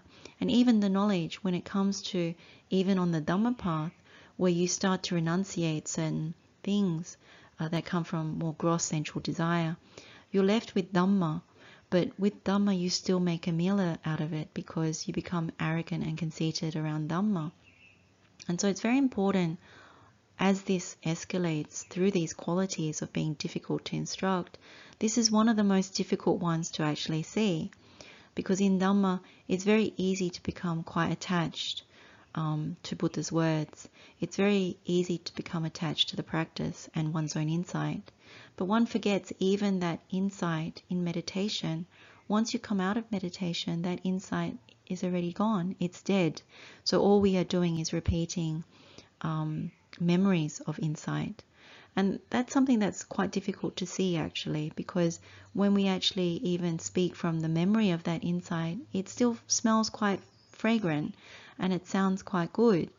But that's where the arrogance still takes hold. And the thing to say about arrogance is it's one of the final things that one lets go of on the path to awakening. It's not something that's quite easy. But I think when it comes to even being difficult to instruct, if someone is willing to come and show you where you have this particular quality, it's a place where you say thank you. Thank you for showing me how this has manifested. Because if it grows in size and stature, then it's actually something that would truly hinder the path. And it's something that we really need to overcome. The final one that we look at is adhering to one's own views, holding on to them tenaciously and relinquishing them with difficulty. This one is really at the root of the escalation of everything, that you don't realize that you're actually holding on to wrong views. That if you get to the point where you're harnessing anger, you are rejecting admonishment, you are breeding lots of these mental stains, then the culmination of all of that is really about wrong views. That you can't actually see that you're actually practicing the wrong path. And you're adamantly holding on to these wrong views. And that's the really sad thing about this, that is why we actually need Kalyana Mitta. We need good spiritual friends, teachers and guides, those that are actually practicing the Noble Eightfold Path, to come and advise us, to actually remind us, to offer constructive feedback, to actually admonish. Because there are times where we can be very, very stubborn, very, very arrogant, and sometimes it is actually through kindness, not through jealousy or any of these other things, that someone can come and actually tell you, my friend, this is where you're going wrong. And the view one is actually the hardest to see, because this comes from ignorance and also delusion. That at the point of holding wrong views, we are imbued with delusion, but the root of it comes from ignorance. And what is very evident, like if you look at the Avijja Sutta, the one that is in the chapter 10 of the Anguttara Nikaya, that particular one where it shows you the knowledge pathway that goes to knowledge and liberation versus the one that goes to ignorance. So you have two different Jnanapathas, two different knowledge pathways. You actually see that mental stains, defilements, misconduct, and hindrances, these are the things that lead to more ignorance. And so when you're adhering to a view that is clearly coming from a place of mental stains and bad conduct, misconduct, then what you're doing is you're increasing ignorance. You're not actually leading to the path of awakening, the path that leads you to knowledge and liberation. And so that's very important to acknowledge. Now, when it comes to someone that sees that you are holding on to these wrong views and holding on to them and not wanting to let them go, basically a person who wants to give you feedback, who wants to teach you, will think to themselves, this person will not change. This person is so adamant about their construction, they will not change. And when you look at Vijnana Ahara, which is the a path that looks at the nutriment of consciousness, what you see is where this really takes hold is Idan Sacha Binivesa, which is my view is the truth, and that's where you hold on to it, and it comes from a place of you just won't let it go, that whatever you have constructed out of consciousness, that you think it's fixed, that you will tenaciously hold on to it. And so it becomes, this is the huge obstruction to the Noble Eightfold Path, because in reality what you're practicing is coming out of wrong view, and therefore you're practicing the wrong path. And by this is really where one cannot understand Dhamma. You are actually practicing the wrong path. It's so obvious you cannot understand Dhamma. If you continue down that path, then no matter what you practice, it's actually something that won't lead you to this jnana vimukti, this knowledge and liberation, because you're actually not on that path. And then on top of that, why you struggle is there may be aspects where you understand certain parts of Dhamma, but then you veer off and you go off course. And so if you don't have someone that points this out to you, someone who actually says, my friend, this is where you're going wrong, or where you have a friend who says to you, my friend, this kind of conduct is not right. It's coming from this particular mental stain. This is not good to breed this kind of behavior. If you don't have someone like that to pull you back, to rein you in, or to even correct you, then this is where you understand that if you are not easy to instruct, if you are difficult to instruct, and you are not having good friendships, then the path doesn't progress. And this is that you really see that link between good friendship and being easy to instruct.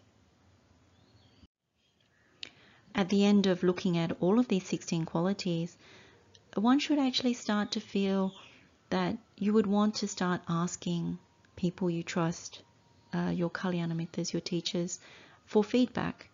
That in actual fact, it is very skillful to say to someone, a spiritual companion, a friend, a teacher, to say, please, if there's some kind of constructive feedback that you can give me about the way I practice, about some of these qualities, please give me that feedback. And when you actually feel that compulsion, that is a very wholesome quality. And I think at the end of looking at these 16 qualities of being difficult to instruct, if you land somewhere close to that place, that is a very useful thing. The final thing I would probably want to say on these 16 qualities is just to have a quick look at the Saleka Sutta, because it's actually very simple when it comes to self-effacement. For example, it says, one given to anger has non-anger by which to avoid it. And likewise, it says, one given to derogation has non-derogation by which to avoid it. One given to disparaging has non-disparaging by which to avoid it. One given to envy has non-envy by which to avoid it. And one given to avarice, which is stinginess, has non-stinginess by which to avoid it. One given to fraud has non-fraud by which to avoid it. One given to deceit has non-deceit by which to avoid it. One given to obstinacy has non-obstinacy by which to avoid it. One given to arrogance has non-arrogance by which to avoid it. And it also says, one given to being difficult to admonish, it has being easy to admonish by which to avoid it. So if you're difficult to instruct, difficult to give feedback to, then the way to avoid it is being easy to instruct, easy to give feedback to. And then one of the other ones also in here is one given to adhere to his own views, who holds on to them tenaciously and relinquishes them with difficulty, has non-adherence to his own views, non-holding on to them tenaciously and relinquishing them easily by which to avoid it. This final one is very interesting. It's a difficult one, because are we willing to relinquish our views about the world, about science, about knowledge? Are we willing to relinquish them to Buddha? Are we willing to actually give them up in order to walk the Buddha's path? Willing to listen to the Buddha's words? Willing to have them repeated to us continuously? Willing to investigate them and contemplate them, willing to practice the knowledge pathways in order to see where it leads us. Because the Buddha's miracle of instruction is, if you do this, you will get this result. But if you do this, you will get this alternate result. And this is what it means, that if we are willing to receive Buddha's instruction and to hear Buddha's view about the way things are, then we are willing to actually see whether it is true. And that is the beauty of being easy to admonish, easy to instruct. Quite often when we start to go to look at the other knowledge pathway, which is looking at the qualities that make one easy to instruct, one misapprehends where it says non this, non that. The Buddha's path is actually about samudaya atangama, which is how does something arise? How do we actually and how do we make it not arise? And it's not a negative thing. So when you see on the easy to instruct knowledge pathway, it's not about something that is negative.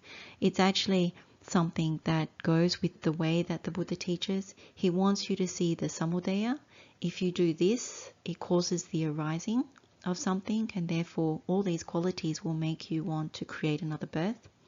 Whereas if you carry on to the other pathway, which is by not doing those things, you are actually seeing the athangama.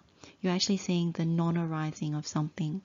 And that is essentially part of the Four Noble Truths, that this is the way the Buddha teaches. And so when we go look at the qualities that make one easy to instruct, it's good to bear that in mind, that it is not something that just is how it appears. There's something deeper to how the Buddha actually gives instruction. Now we'll look at what makes a suvacho, and we'll look at some of the English translations of this word, as well as briefly looking at the 16 qualities. We won't go into such great detail given that we've done quite a lot of analysis in Duvacho. But one of the key things to bear in mind when we go through Suvacho is what kind of attitude do we need to actually manifest? And the attitude that is really important when it comes to Suvacho is that one is open, that one remains open to listen, to hear, to actually take on what another person has kindly come and instructed us or given us feedback about. And to remember that with this kind of openness, it doesn't mean that you have to just simply accept what is said. What it means is that you're willing to listen, and then you're willing to go away and contemplate and investigate for yourself. Is this really true? Is this something that is hindering my path? Is what this person has seen really to be observed? And to actually have an attitude of kindness to the person who is actually telling you these things.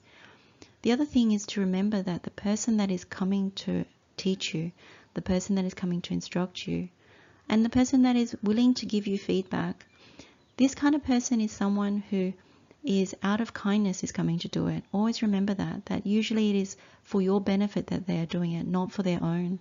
And even if it is something that is difficult, the fact that they come and tell you is actually, and if they come in a gentle way, then you know there is something authentic and genuine about this person, that this person isn't coming to actually shout at you or make problems. They're actually coming to you usually in a very gentle manner. And so that's something to think of as a blessing rather than something to be afraid of. The other thing to say is sometimes these people can also be quite scared to give us feedback, and the fact that they actually do is also quite a wondrous thing. So those are the two main things to bear in mind as we go through Suvacha. There are a number of English translations for Suvacho. The most common one is easy to instruct, also easy to admonish. Then you have amenable, open or willing to hear feedback, willing to listen, obedient. Obedient also appears quite a lot, although some people don't quite like that translation. However, when you really get to the root of this particular quality, obedient is actually quite a good translation, because if you're willing to receive feedback and you're willing to be instructed, then it follows that one becomes obedient to those instructions and to that feedback. You're obedient to actually change. Then you have meek, compliant, docile, yielding. So this is very much like the following two: non-defiant, non-resistant, that you don't resist when you're approved. You yield when someone gives you some constructive feedback or instruction, and you're willing to follow the instructions. I think that's one of the things about Suvacho, is that you're willing to follow instructions. So for example, if the Buddha says, this is the knowledge pathway, and this is the instructions. If you do this, you should get this result. And if you do that, you will get that result. And it's willing to follow those instructions, such as what we're going through in Anumana Sutta, that you're willing to actually step by step go through. And then when you actually practice it, either in daily life, or actually you practice it even in meditation, you see the good results. And also you see the results if you follow the knowledge pathway that shows you where you go wrong, that you actually see, this is what happens. And so part of being Suvacho is that you're willing to follow the instructions. That's also part of being easy to instruct, easy to admonish. And if someone says to you, you're not even following the precise instructions of the Buddha, you're willing to take that on, to actually say, okay, let me look at that. And then you can say, do you have an example? And if the person gives you the example, you investigate that. Is that really true? What I find when it comes to Suvacho, the reason why people cannot understand the Dhamma, cannot realize the Buddha's teachings, is because something as simple as following the instructions that the Buddha gives, following the examples and the instructions that the Arahants give, people are unwilling to do it. And when you point that out, people actually say, but I don't need to do it. And you say, but actually, if you read the sutta, if you read how the Buddha taught this particular teaching, then this is what the Buddha said. This is what Venerable Mahamoggallana said. And if you don't actually apply it in daily life or in the actual formal meditation itself, then you're not going to get the results and you're not going to progress on the path. And there is always a danger that you're practicing the wrong pathway. Venerable Mahamoggallana lists out the 16 qualities that make one easy to instruct, or Suvacho. The first is, has no evil wishes and is not dominated by evil wishes. 2, does not glorify oneself nor has contempt for others. 3, not angry nor allows anger to overcome. 4, not angry nor resentful because of anger. 5, not angry nor stubborn because of anger. 6, not angry and does not utter words bordering on anger. 7, when reproved does not resist the reprover. 8, when reproved does not denigrate the reprover. 9, when reproved does not counter-reprove the reprover. 10, when reproved does not prevaricate, lead aside, nor show anger, hate and bitterness. And 11, when reproved does not fail to account for one's conduct. 12, is not derogatory nor disparaging. 13, is not envious nor stingy. 14, is not fraudulent nor deceitful. 15, is not obstinate and arrogant. And 16, does not adhere to one's own views, nor holds on to them tenaciously and relinquishes them with ease, or relinquishes them easily. So this knowledge pathway is very, very significant in the fact that it's not breeding any mental stains, and it's not leading to misconduct in terms of where those mental stains, if they did exist, would manifest themselves. And essentially what this Suvacho is saying is that one comes from the right view, that when it comes to Buddha's teachings, that if someone is willing to instruct in the Buddha's teachings, if someone is willing to give constructive feedback in terms of practicing Buddha's teachings, that this kind of person who has these qualities, they actually are willing to bend. There's a malleability to the way that they practice, and they're always open for this kind of feedback. And therefore they don't actually have any evil wishes. They don't have any of these qualities that manifest in anger or rejecting any kind of feedback or instruction, and therefore don't have the mental defilements that makes one easy to instruct. And at the end result of that is that the view that one holds is always the view that maybe I have it wrong, and I'm willing to bend to see someone who I have faith and conviction in. And when it comes to the Buddha's teaching, what you're actually giving up is saying, I don't fully understand Buddha's view, but I have faith and confidence in Buddha's perfect enlightenment, that the fact that he is the perfect teacher, that whatever I have been able to practice, whether it's generosity or whether it's renunciation, whether it's discipline, that whatever I have practiced, I've seen the good result. And so from that point of view, anything else that I can't see that I'm holding on to, I'm willing to submit to the Buddha's instruction, and anybody who is willing to show me Buddha's instruction and Buddha's knowledge pathways and the method for practicing the Noble Eightfold Path. And I think that is the crux of this quality of Suvacho. One is willing to bend to see the Buddha's wise words and the words of the Arahants, which repeat that of the Buddha, and willing to be open to see where one is not perfect, that one actually admits to being a trainee, a seeker, and then on top of that to actually say, in order to progress on this path, I'm willing to accept something that I haven't myself constructed, and constructed from potentially a wrong place, because as a seeker, one is not perfect, so I'm willing to accept it from the perfected ones. There's also a reference to Suvacho being easy to instruct in the Kalkachupama Sutta, which is in the Middle Length Discourses, and it's discourse number 21, and it's the discourse on the simile of the saw. Now in this, the Buddha is giving teachings on qualities of various monks, and in this he makes reference to being easy to instruct, and he says this: I don't say that a mendicant is easy to instruct if they make themselves easy to instruct only for the sake of robes, alms food, lodgings, and medicines and supplies for the sick. Why is that? Because when they don't get robes, alms food, lodgings, and medicines and supplies for the sick, they're no longer easy to instruct. But when a mendicant is easy to instruct purely because they honor, respect, revere, worship, and venerate the teaching, then I say that they're easy to instruct. So mendicants, you should train yourselves. We will be easy to instruct purely because we honor, respect, revere, worship, and venerate the teaching, the Dhamma. That's how you should train.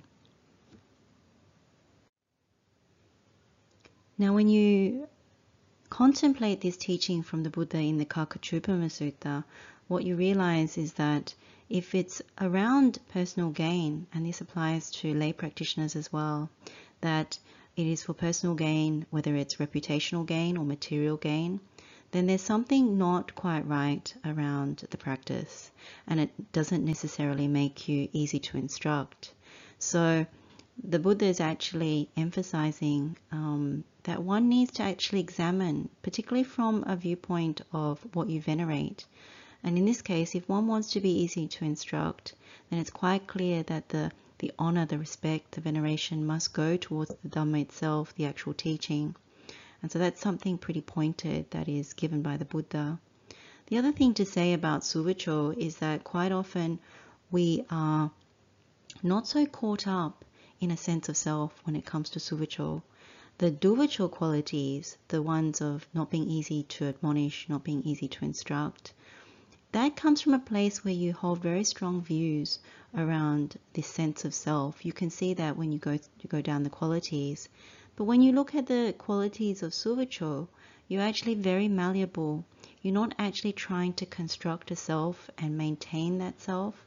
And so when you're not always trying to control conditions, and you're not trying to control how people perceive you, and you're not caught up in the thoughts and the views that come from that juxtaposition, that central focal point, then what you find is that it's quite easy to be Suvacho, that you're willing to listen to others, you're willing to be admonished and given feedback, and to actually see I actually genuinely want to follow the teaching of the Buddha.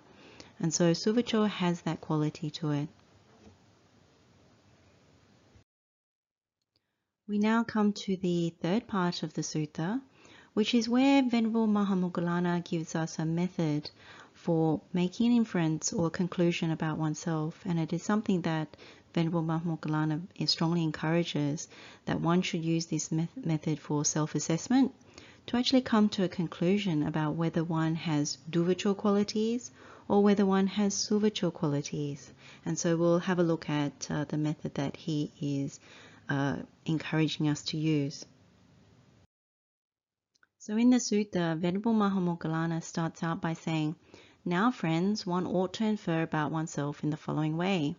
A person with evil wishes, who is dominated by evil wishes, is displeasing and disagreeable to me. If I were to have evil wishes and be dominated by evil wishes, I would be displeasing and disagreeable to others. One who knows this should arouse his mind thus: I shall not have evil wishes or be dominated by evil wishes." So he goes on to go through each of the 16 Duvacha qualities, and the same formula is given, that if you see somebody who has one or any of these unwholesome Duvacha qualities, then you wouldn't find it agreeable. You'll actually find it quite troubling. And you'll actually at some point be so turned off by this person demonstrating that quality, particularly if they're in Dhamma, because we're all on this path, and really sometimes you want to go and tell someone, I really can't stand that quality that you're demonstrating. And so he's turning it around. Venerable Mahamoggallana, in this inference method, he's saying turn it around and have a look at that. If you were to have it, what would other people think of you? They wouldn't like you. They would find it displeasing and disagreeable. And at some point, they would be quite fed up with it. And so when you know that, what Venerable Mahamoggallana is saying is that one should actually think, I shouldn't have this type of quality, any one of those 16 Duvacha qualities. And so this is his method for coming to a conclusion about oneself. So it's actually quite useful, because it's not just on the Dhamma path, it's actually in everyday life, that all of these qualities usually mean that you're very difficult to talk to because you're not actually listening, or you're also someone who doesn't take feedback very well, whether it's something that's helpful to you or something that's just constructive. And usually in everyday life, we do come upon people who are quite resistant or quite angry, or have, some of these other qualities that are envious, jealous, stingy, all kinds of things. And what you normally notice, if you're really honest, is that you don't feel like you can trust the person, you don't want to get close to them, you don't really want to call them a close friend. And so when you turn that around and you look at that from their perspective, if you were to have any of these qualities, then it's equally the same thing. And so it's quite a useful inference method to actually overcome some of these qualities. The final part of the sutta is really around self-review. And Venerable Mahamoggallana is very encouraging about review, in the sense that this is something that is not just a once-off, that you look at the Anumana Sutta and that's it. In fact, if you read the commentary to this sutta is known as Bhikkhu Patimokkha, and it's often advised that a bhikkhu, like an ordained monastic, whether it's a monk or nun, would review themselves at least 3 times a day, if not 2, if not once a day. And I think that's equally applicable to lay practitioners, because when you think about these qualities and what we've been through so far, you can actually see that there is much benefit. There's something to be gained by being open to feedback, being open to overcome unwholesome qualities. And so that's something to bear in mind as we go through this final section of the sutta on self-review. So Venerable Mahamoggallana begins by saying, "Now, friends, one should review oneself thus: do I have evil wishes, or am dominated by evil wishes? If, when one reviews oneself, one knows, I have evil wishes, am dominated by evil wishes, then one should make an effort to abandon those evil, unwholesome states. But if, one reviews oneself and one knows I don't have evil wishes and dominated by evil wishes, then I can abide happy and glad, training day and night in wholesome states. So in this review process, it's really a case of asking the question, do I have any of the 16 dukkha qualities, the unwholesome qualities? And when you look at yourself with honesty and you can say you have them, then what he's encouraging is to make an effort to abandon them. And the abandoning process comes from wisdom. It comes from inferring that it's not a good thing to actually cultivate and make a habit out of. It's not a good thing. And so this is where the effort comes in to actually want to abandon these unwholesome qualities. Then it goes on, but if when one reviews oneself, one knows I don't have any of those 16 dukkha qualities, then one can abide happy and glad, training day and night in wholesome states. So when it comes to this review process, it's a cleaning up process. It's a method of actually making sure that from day to day, one is easy to instruct, one is easy to give feedback to, one understands that this method of instruction is very, very important to the process of progress on the Noble Eightfold Path. And so that's where the review process comes from. It's actually quite straightforward, but I guess the challenge will be once you know this, whether you actually do it every day. And I think what is said about Anumana is that with this sutta, the teaching in this sutta, it can bear great fruit when you start to really open up to this particular teaching. One starts to soften, one becomes more malleable, one becomes much easier to actually share Dhamma with. And also the understanding process actually escalates, because when you're open and easy to instruct, what happens is you develop very good friendships in Dhamma. And with those friendships, as we've seen, that being easy to admonish, easy to give feedback to, having good spiritual friends, it's a symbiotic relationship. And through that process, you all grow. And so that's something very important to bear in mind. Now, when you don't have someone there with you, that you're more isolated or something, then this becomes a self-review process. So it never really stops, that if you aren't able to connect with the Kalyana Mittas, then what you do is you do this process of self-review. And so Venerable Mahamoggallana gives this final simile as a visual depiction of self-review, really. And what it says is, just as when a man or a woman, young, youthful, fond of ornaments, on viewing the image of their own face in a clear, bright mirror, or in a basin of clear water, sees a smudge or a blemish on it, they make an effort to remove it. But if they see no smudge or blemish on it, they become glad thus. It is a gain for me that it is clean. So too, when one reviews oneself thus, one sees that all the unwholesome qualities are abandoned in oneself, then one can abide happy and glad, training day and night in wholesome states. So this simile is actually quite useful, because we all look in the mirror. And when you look in the mirror or look at something that gives you the reflection of yourself, it comes from a place of usefulness, in that if one is quite honest, you can actually see what needs to be seen. And when you go through the list of dukkha qualities, the ones which are unwholesome, you can genuinely look at it and see whether there's a blemish.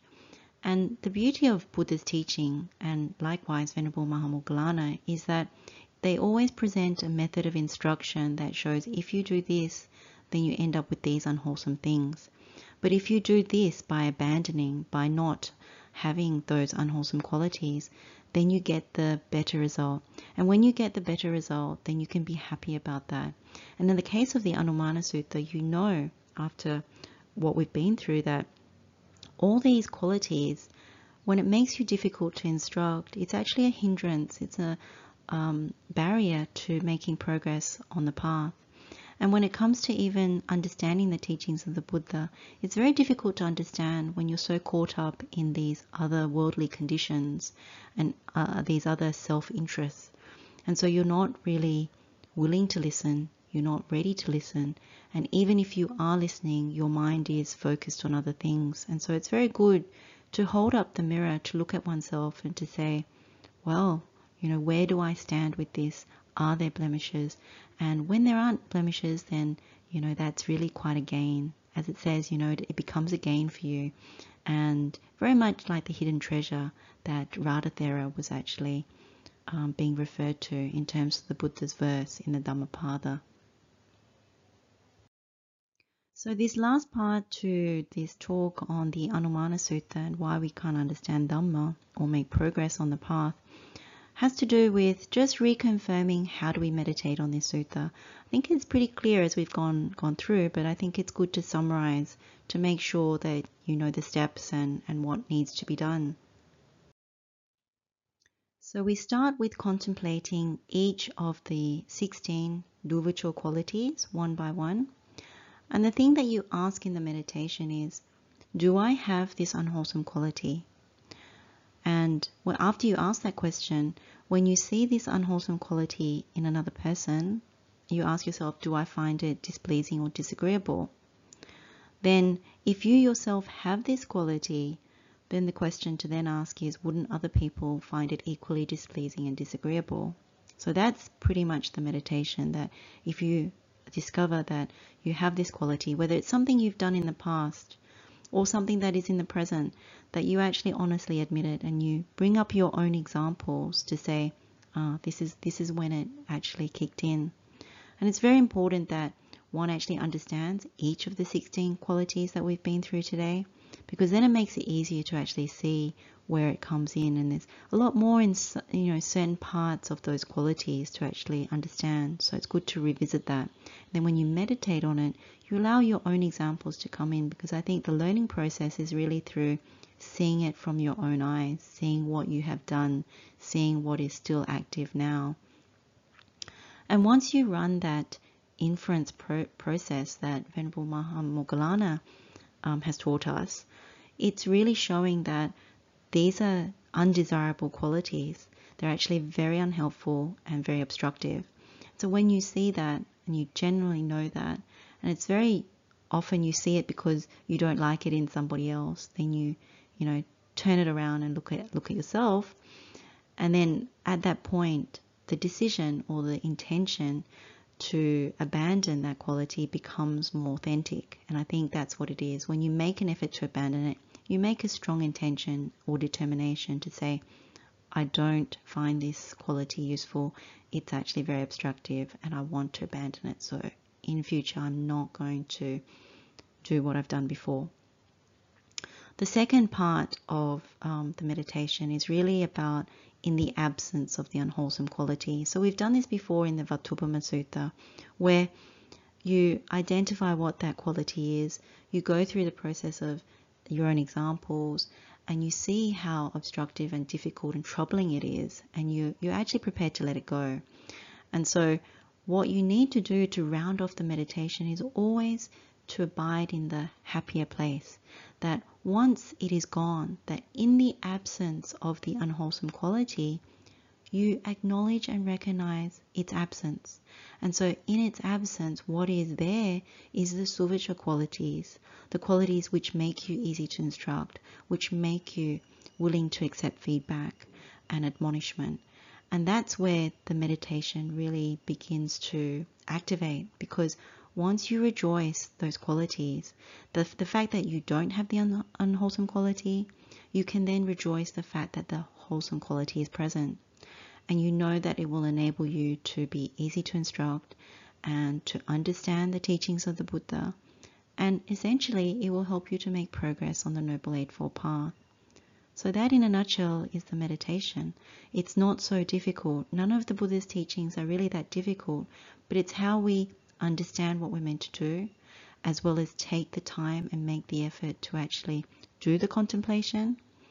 And then when you do the contemplation, to actually round it off by seeing and rejoicing the wholesome part of it. And from that place, if you keep practicing this meditation, make it part of your vehicle, in terms of the actual path to progress, then I think what you'll find is, when we go through the Karaniya Metta Sutta, you'll find that with Metta Bhavana, with the cultivation of loving kindness, Anumana plays a huge role. And there are shortcuts even to the Karaniya Metta, because A lot of these qualities, once you've actually cleaned them up, it actually means you can do shortcuts to cultivating metta, and that's something for another day. But for now, I'll end with, I think that's all I really have to say about Anumana today. Let's share the merit and the blessings from this time that we've been studying the Anumana Sutta.